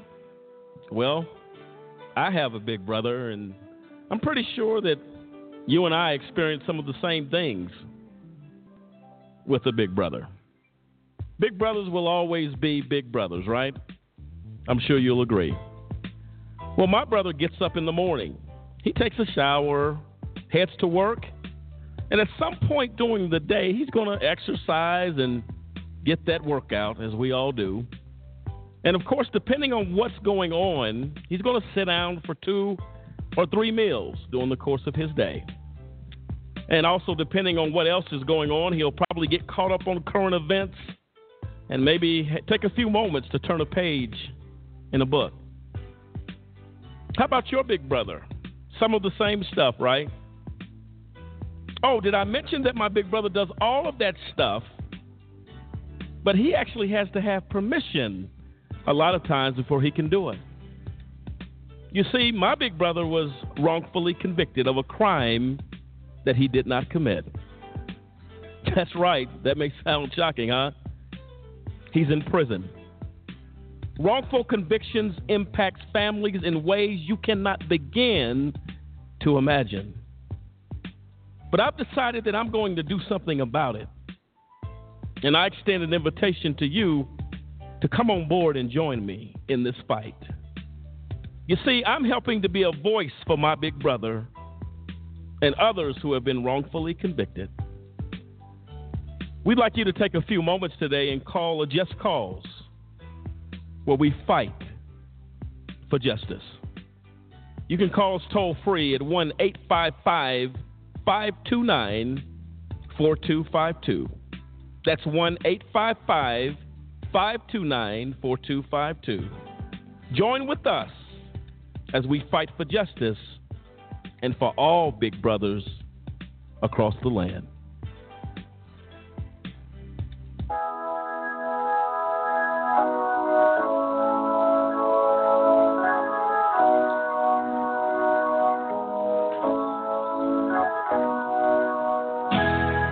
And welcome back in, ladies and gentlemen of America. This is AJC Radio coming to you live from Colorado Springs, Colorado. Beautiful weather, 91 degrees today, and we're enjoying the good weather out here. And, of course, good temperature, really nice temperatures all across the country. And I'll tell you what, a little warm, but it's heated up here in AJC Radio tonight as we have had the honor and the privilege of shining the spotlight on Congressman Scott Peters, and I'm going to go around the panel here. Folks, this is awesome stuff. You heard the adjective awesome about 3 times because somehow along the way of this program, we have been impacted by Congressman Peters, doing some great things, honoring women, honoring fair pay, honoring our veterans. The list goes on and on, Dennis, as we have had an opportunity to talk about a man that really is walking the walk there in our nation's capital.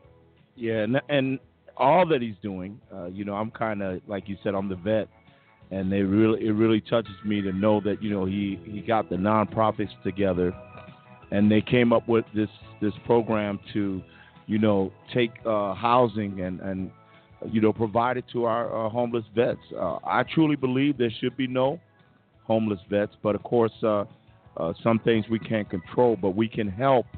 We can aid, and we can try to eliminate. And I think he's doing an awesome thing by doing that, by bringing the nonprofits together and saying, okay, hey, let's take this property and let's use it for our homeless vets. No, absolutely. And some of the caucuses, Lisa, we had talked about earlier, United Solutions Caucus, the co-chair of the Task Force on Promoting Economic Growth to Generate Revenue, Congressional Algae Caucus, co-founder and current co-chair, Congressional Special Operations Forces Caucus, he's the co-chair of that, Congressional Military Mental Health and Suicide Prevention Caucus, Congressional Caucus of Engaging Community Support of Veterans, and Sustainable Energy and Environment Caucus. He's the chair of Climate Task Force. Lisa, how do you wear that many hats and do what you do on the Hill? Well, I don't know how he does it, but he seems to be doing it very, very well. No, absolutely. And I'll tell you what, folks, these are things that, AJC Radio, Spotlight on Capitol Hill, focuses on what Congress is doing. And we believe we are set apart for that purpose in regards that we set the bar. We only offer this. The mainstream media is not offering this type of exposure in a positive way on our members of Congress. And I think it's critically important. And at least I believe it's starting to take traction across this nation, the results and the responses we get back from the folks saying, look, man, I didn't know this. I didn't know that our congressmen were involved with so many things that could impact a nation and a people. And you know what? It crosses every type of racial line that you can think of. Congressman Peters took a moment to actually honor or remember Hispanic Heritage Month. In a time in this country that we did weeks ago, Cliff, on the disparities of the Latino community, huge, and they Lisa and Cliff and Dennis have a very special role in this year's election. But to take a moment and honor Hispanic Heritage Month, this is why people love Congressman Peters, Cliff. Absolutely. I mean, he understands the impact that, laws and legislation have on all people of America, immigrants, natives, and his legislation spans all across the board. I mean, from veterans, the elderly, energy, environmental issues, affordable housing.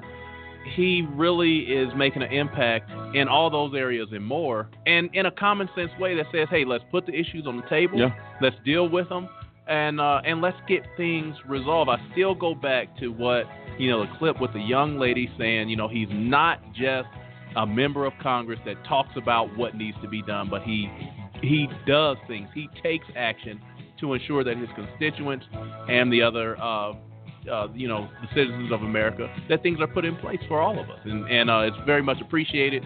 And again, we commend Congressman Peters for all of his efforts. No, absolutely. Dennis, you had a thought? Again, here we go again. It's not about, about the party. And that's what absolutely is commendable. He said he'll cross lines. I mean, whatever it takes to do the right thing. I mean, sometimes he alluded to you got to give to get. And I tell you, that's the attitude you need to take. I mean, if you stay, if you're unwilling to cross that line, then you can't truly say you're only about the people. No, absolutely. And these are things, again, that are critically important. And I'll tell you what, folks, get out and vote this fall. Your vote means everything, and I'm telling you, it's going to make a difference in how this country goes forward or backwards. Your vote is going to be critically important to that. And I want to play a little bit about what Congressman Peters said about remembering Hispanic Heritage Month.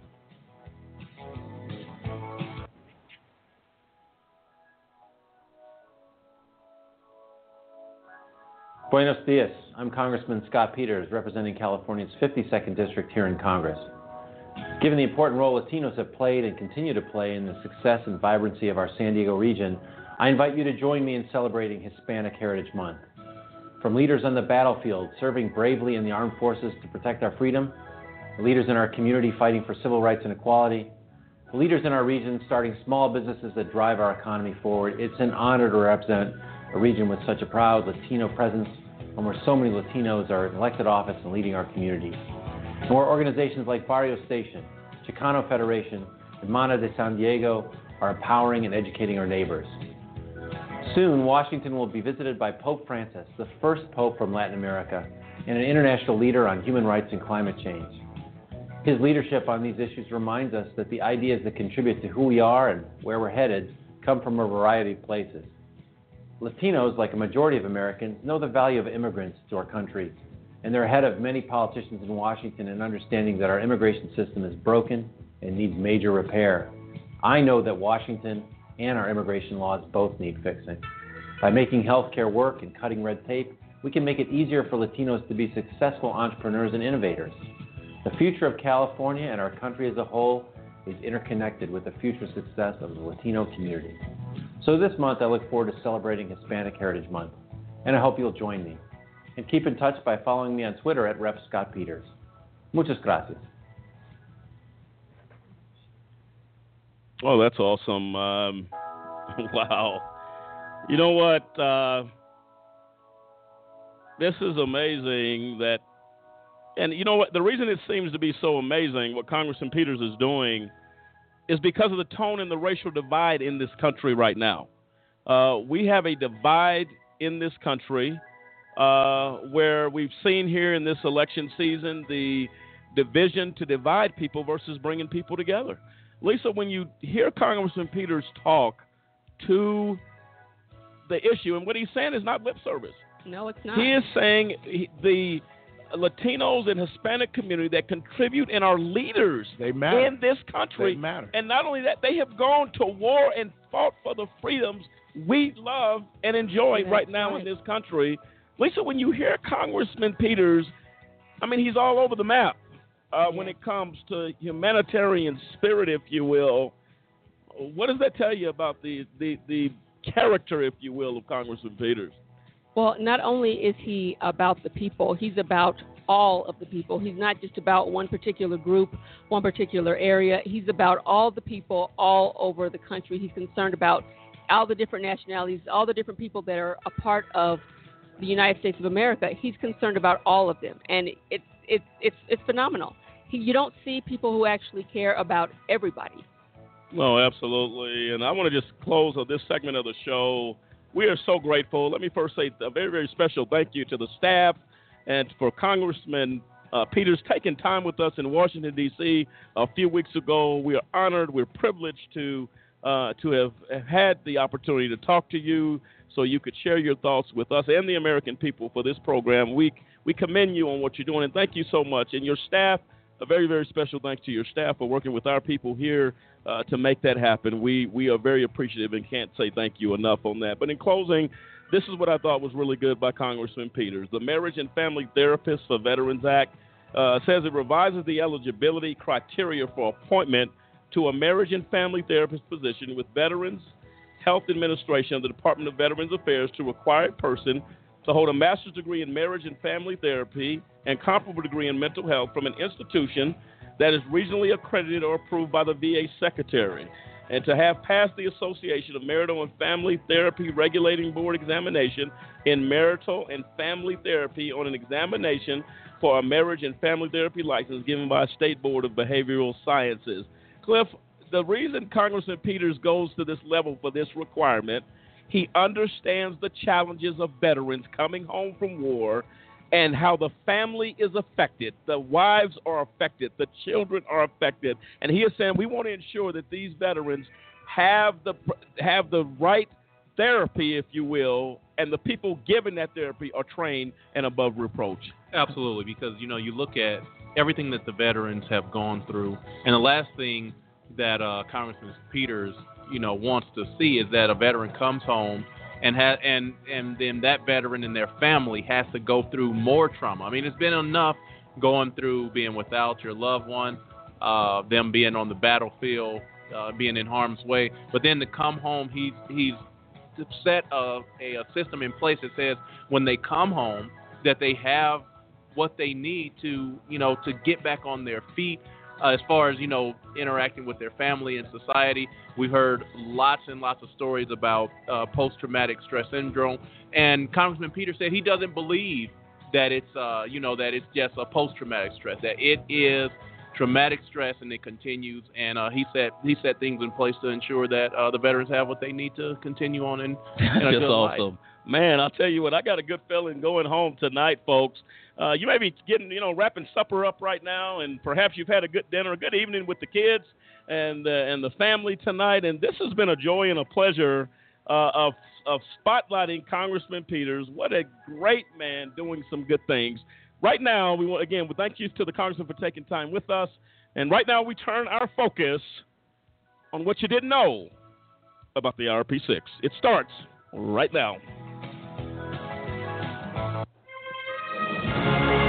Just Cause has found something very interesting. A playwright by Judge H. Lee Sarragan about the RP6. It starts right now. Take a look.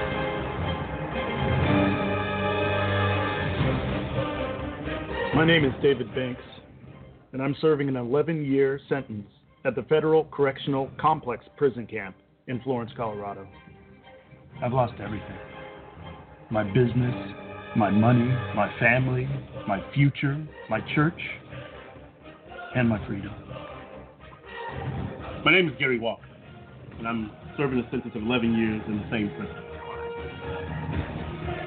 Just an aside, not only were the 6 of us all devout members of the same church, there was not a single criminal charge or conviction among any of us until these unbelievable events unfolded.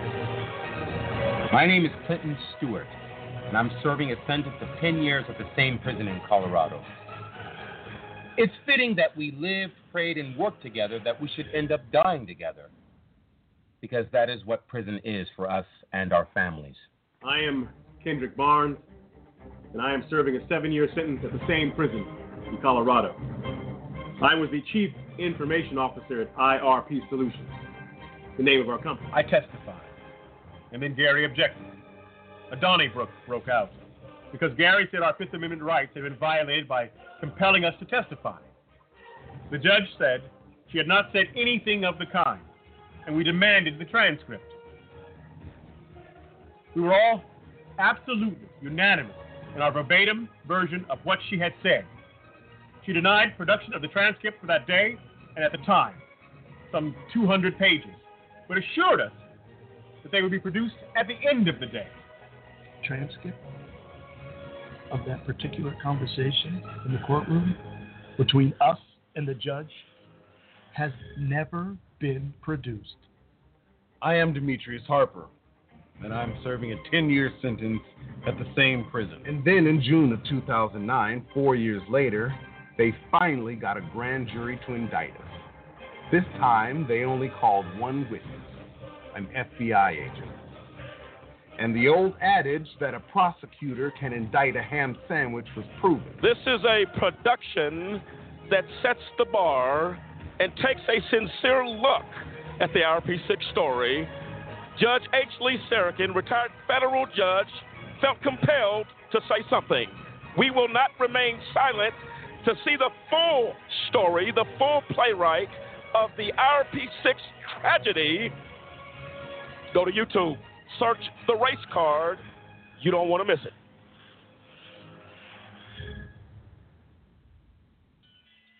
Some people think that business is a game. And what we have learned is that business actually is war. When they wanted people to sign non-disclosure agreements and all that kind of stuff, sometimes they didn't want to do it. It's strange to me. I think it's still strange. It just absolutely makes no sense. Is this really real? Is this happening? And then all of a sudden your whole life is ripped apart.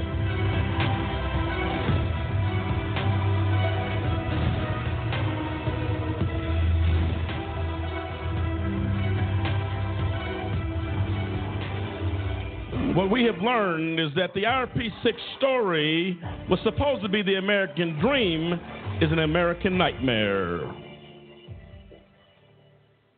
They were floored that they were even being raided.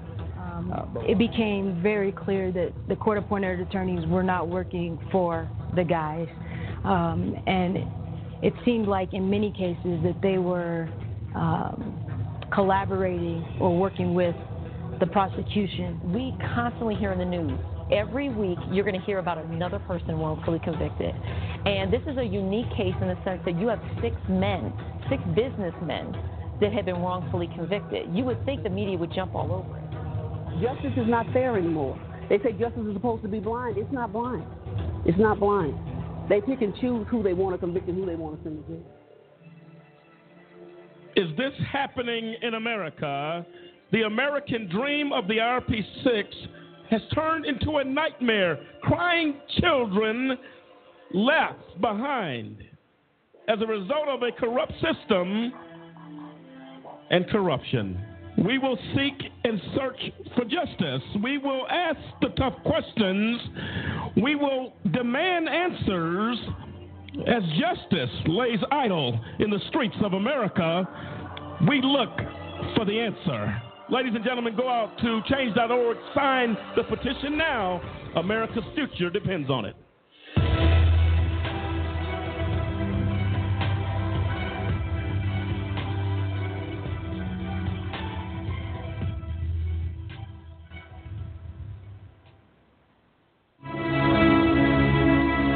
And there you have it, ladies and gentlemen, what you didn't know about the IRP6. Tonight we touch on an issue about the ethical behavior of the state, the U.S. Attorney Matthew Kirsch. It was rumored to believe, or thought to believe rather, that during proceedings with the IRP6, that alcohol was on the breath of Matthew Kirsch.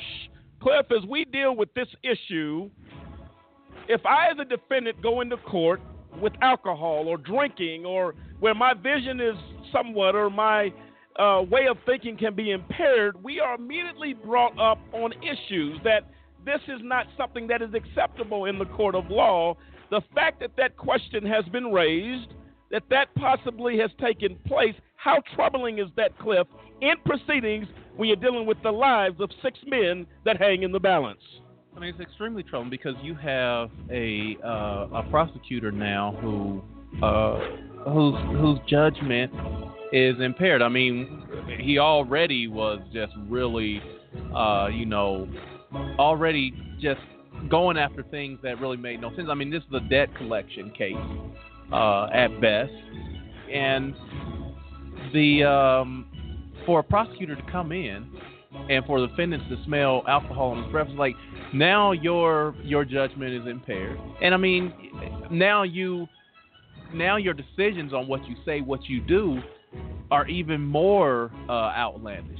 I mean, these are maybe some of the reasons why he tampered with witnesses of the IRPC. Well, how far does the abuse go, Cliff? Exactly. I mean, you find out in the case that he contacted a witness, told the judge that, well, one of the defendant's witnesses, he's out deer hunting. Well, how do you know that? This is not your witness.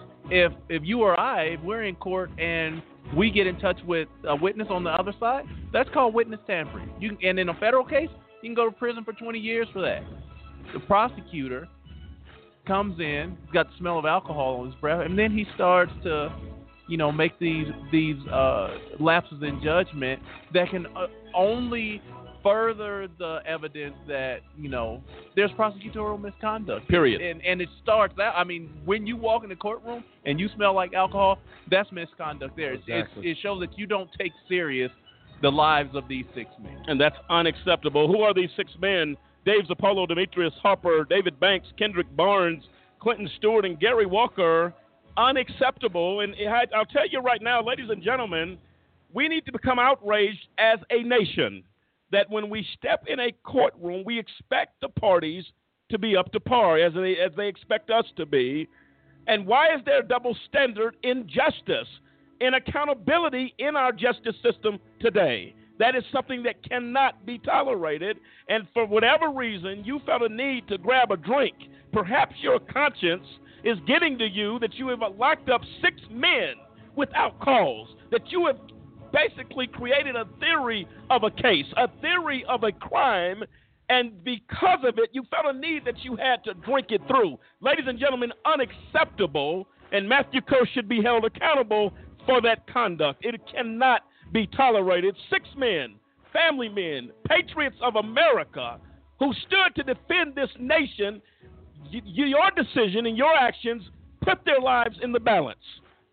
Unacceptable, and something needs to be done about it. We will continue that conversation, but there are more than Matthew Kirsch being the perpetrator of justice. Lisa, who are the perpetrators of justice for this huge miscarriage of justice?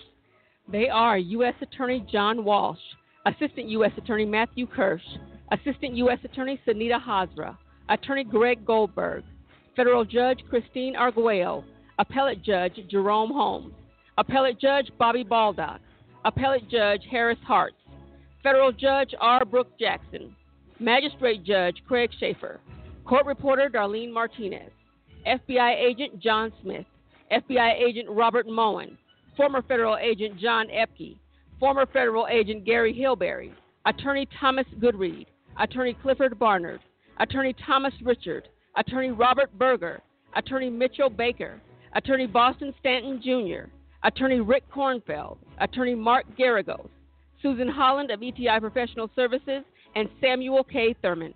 And there you have it, folks. Cliff, very quickly, give our thanks. Yes, I want to say thank you to our production team, Captain Kyle and Dustin Jackson of K&D Productions, helping out Ashley in the back, holding things down tonight. Also, we want to say thank you to our production support team. They give us accurate and up-to-date information so that we can pass that on to you. And to the truth, you're out there. We appreciate it. And thank you for that. Ladies and gentlemen, the IRP6, go to change.org, sign the petition that we can get these men released to aid and stop the tragedies that plague America. We'll see you next time as we continue here on AJC Radio to bring the message of justice as we seek the IRP6 to be set free now. We'll see you next time here on AJC Radio. Good night. Good night. Good night.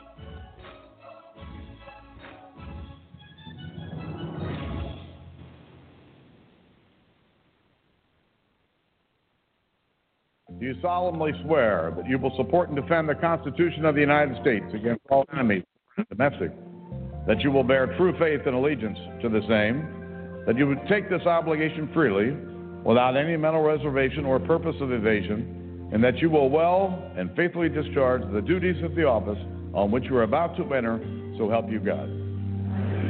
Congratulations. You're now members of the 114th Congress. Mr. Speaker, just a few weeks before I was sworn into office, a deranged gunman entered Sandy Hook Elementary School in Connecticut, murdered 20 young children and 6 school employees. What was the response of this Congress to make sure that never happened again? Nothing. Despite an overwhelming amount of support across the country for universal background checks and bipartisan legislation to implement them, Congress did nothing. Across my district in San Diego, moms, dads, college students, seniors have all been calling on us to take action that will keep our children and our communities safe. They're angry. We should pass the bipartisan Thompson-King bill on back. Lucky Land Casino, asking people, what's the weirdest place you've gotten lucky? Lucky? In line at the deli, I guess? Aha, in my dentist's office. More than once, actually. Do I have to say? Yes, you do. In the car before my kids' PTA meeting. Really? Yes. Excuse me, what's the weirdest place you've gotten lucky? I never win and tell. Well, there you have it. You can get lucky anywhere, playing at LuckyLandSlots.com. Play for free right now. Are you feeling lucky? No purchase necessary. Void where prohibited by law. 18+. Terms and conditions apply. See website for details.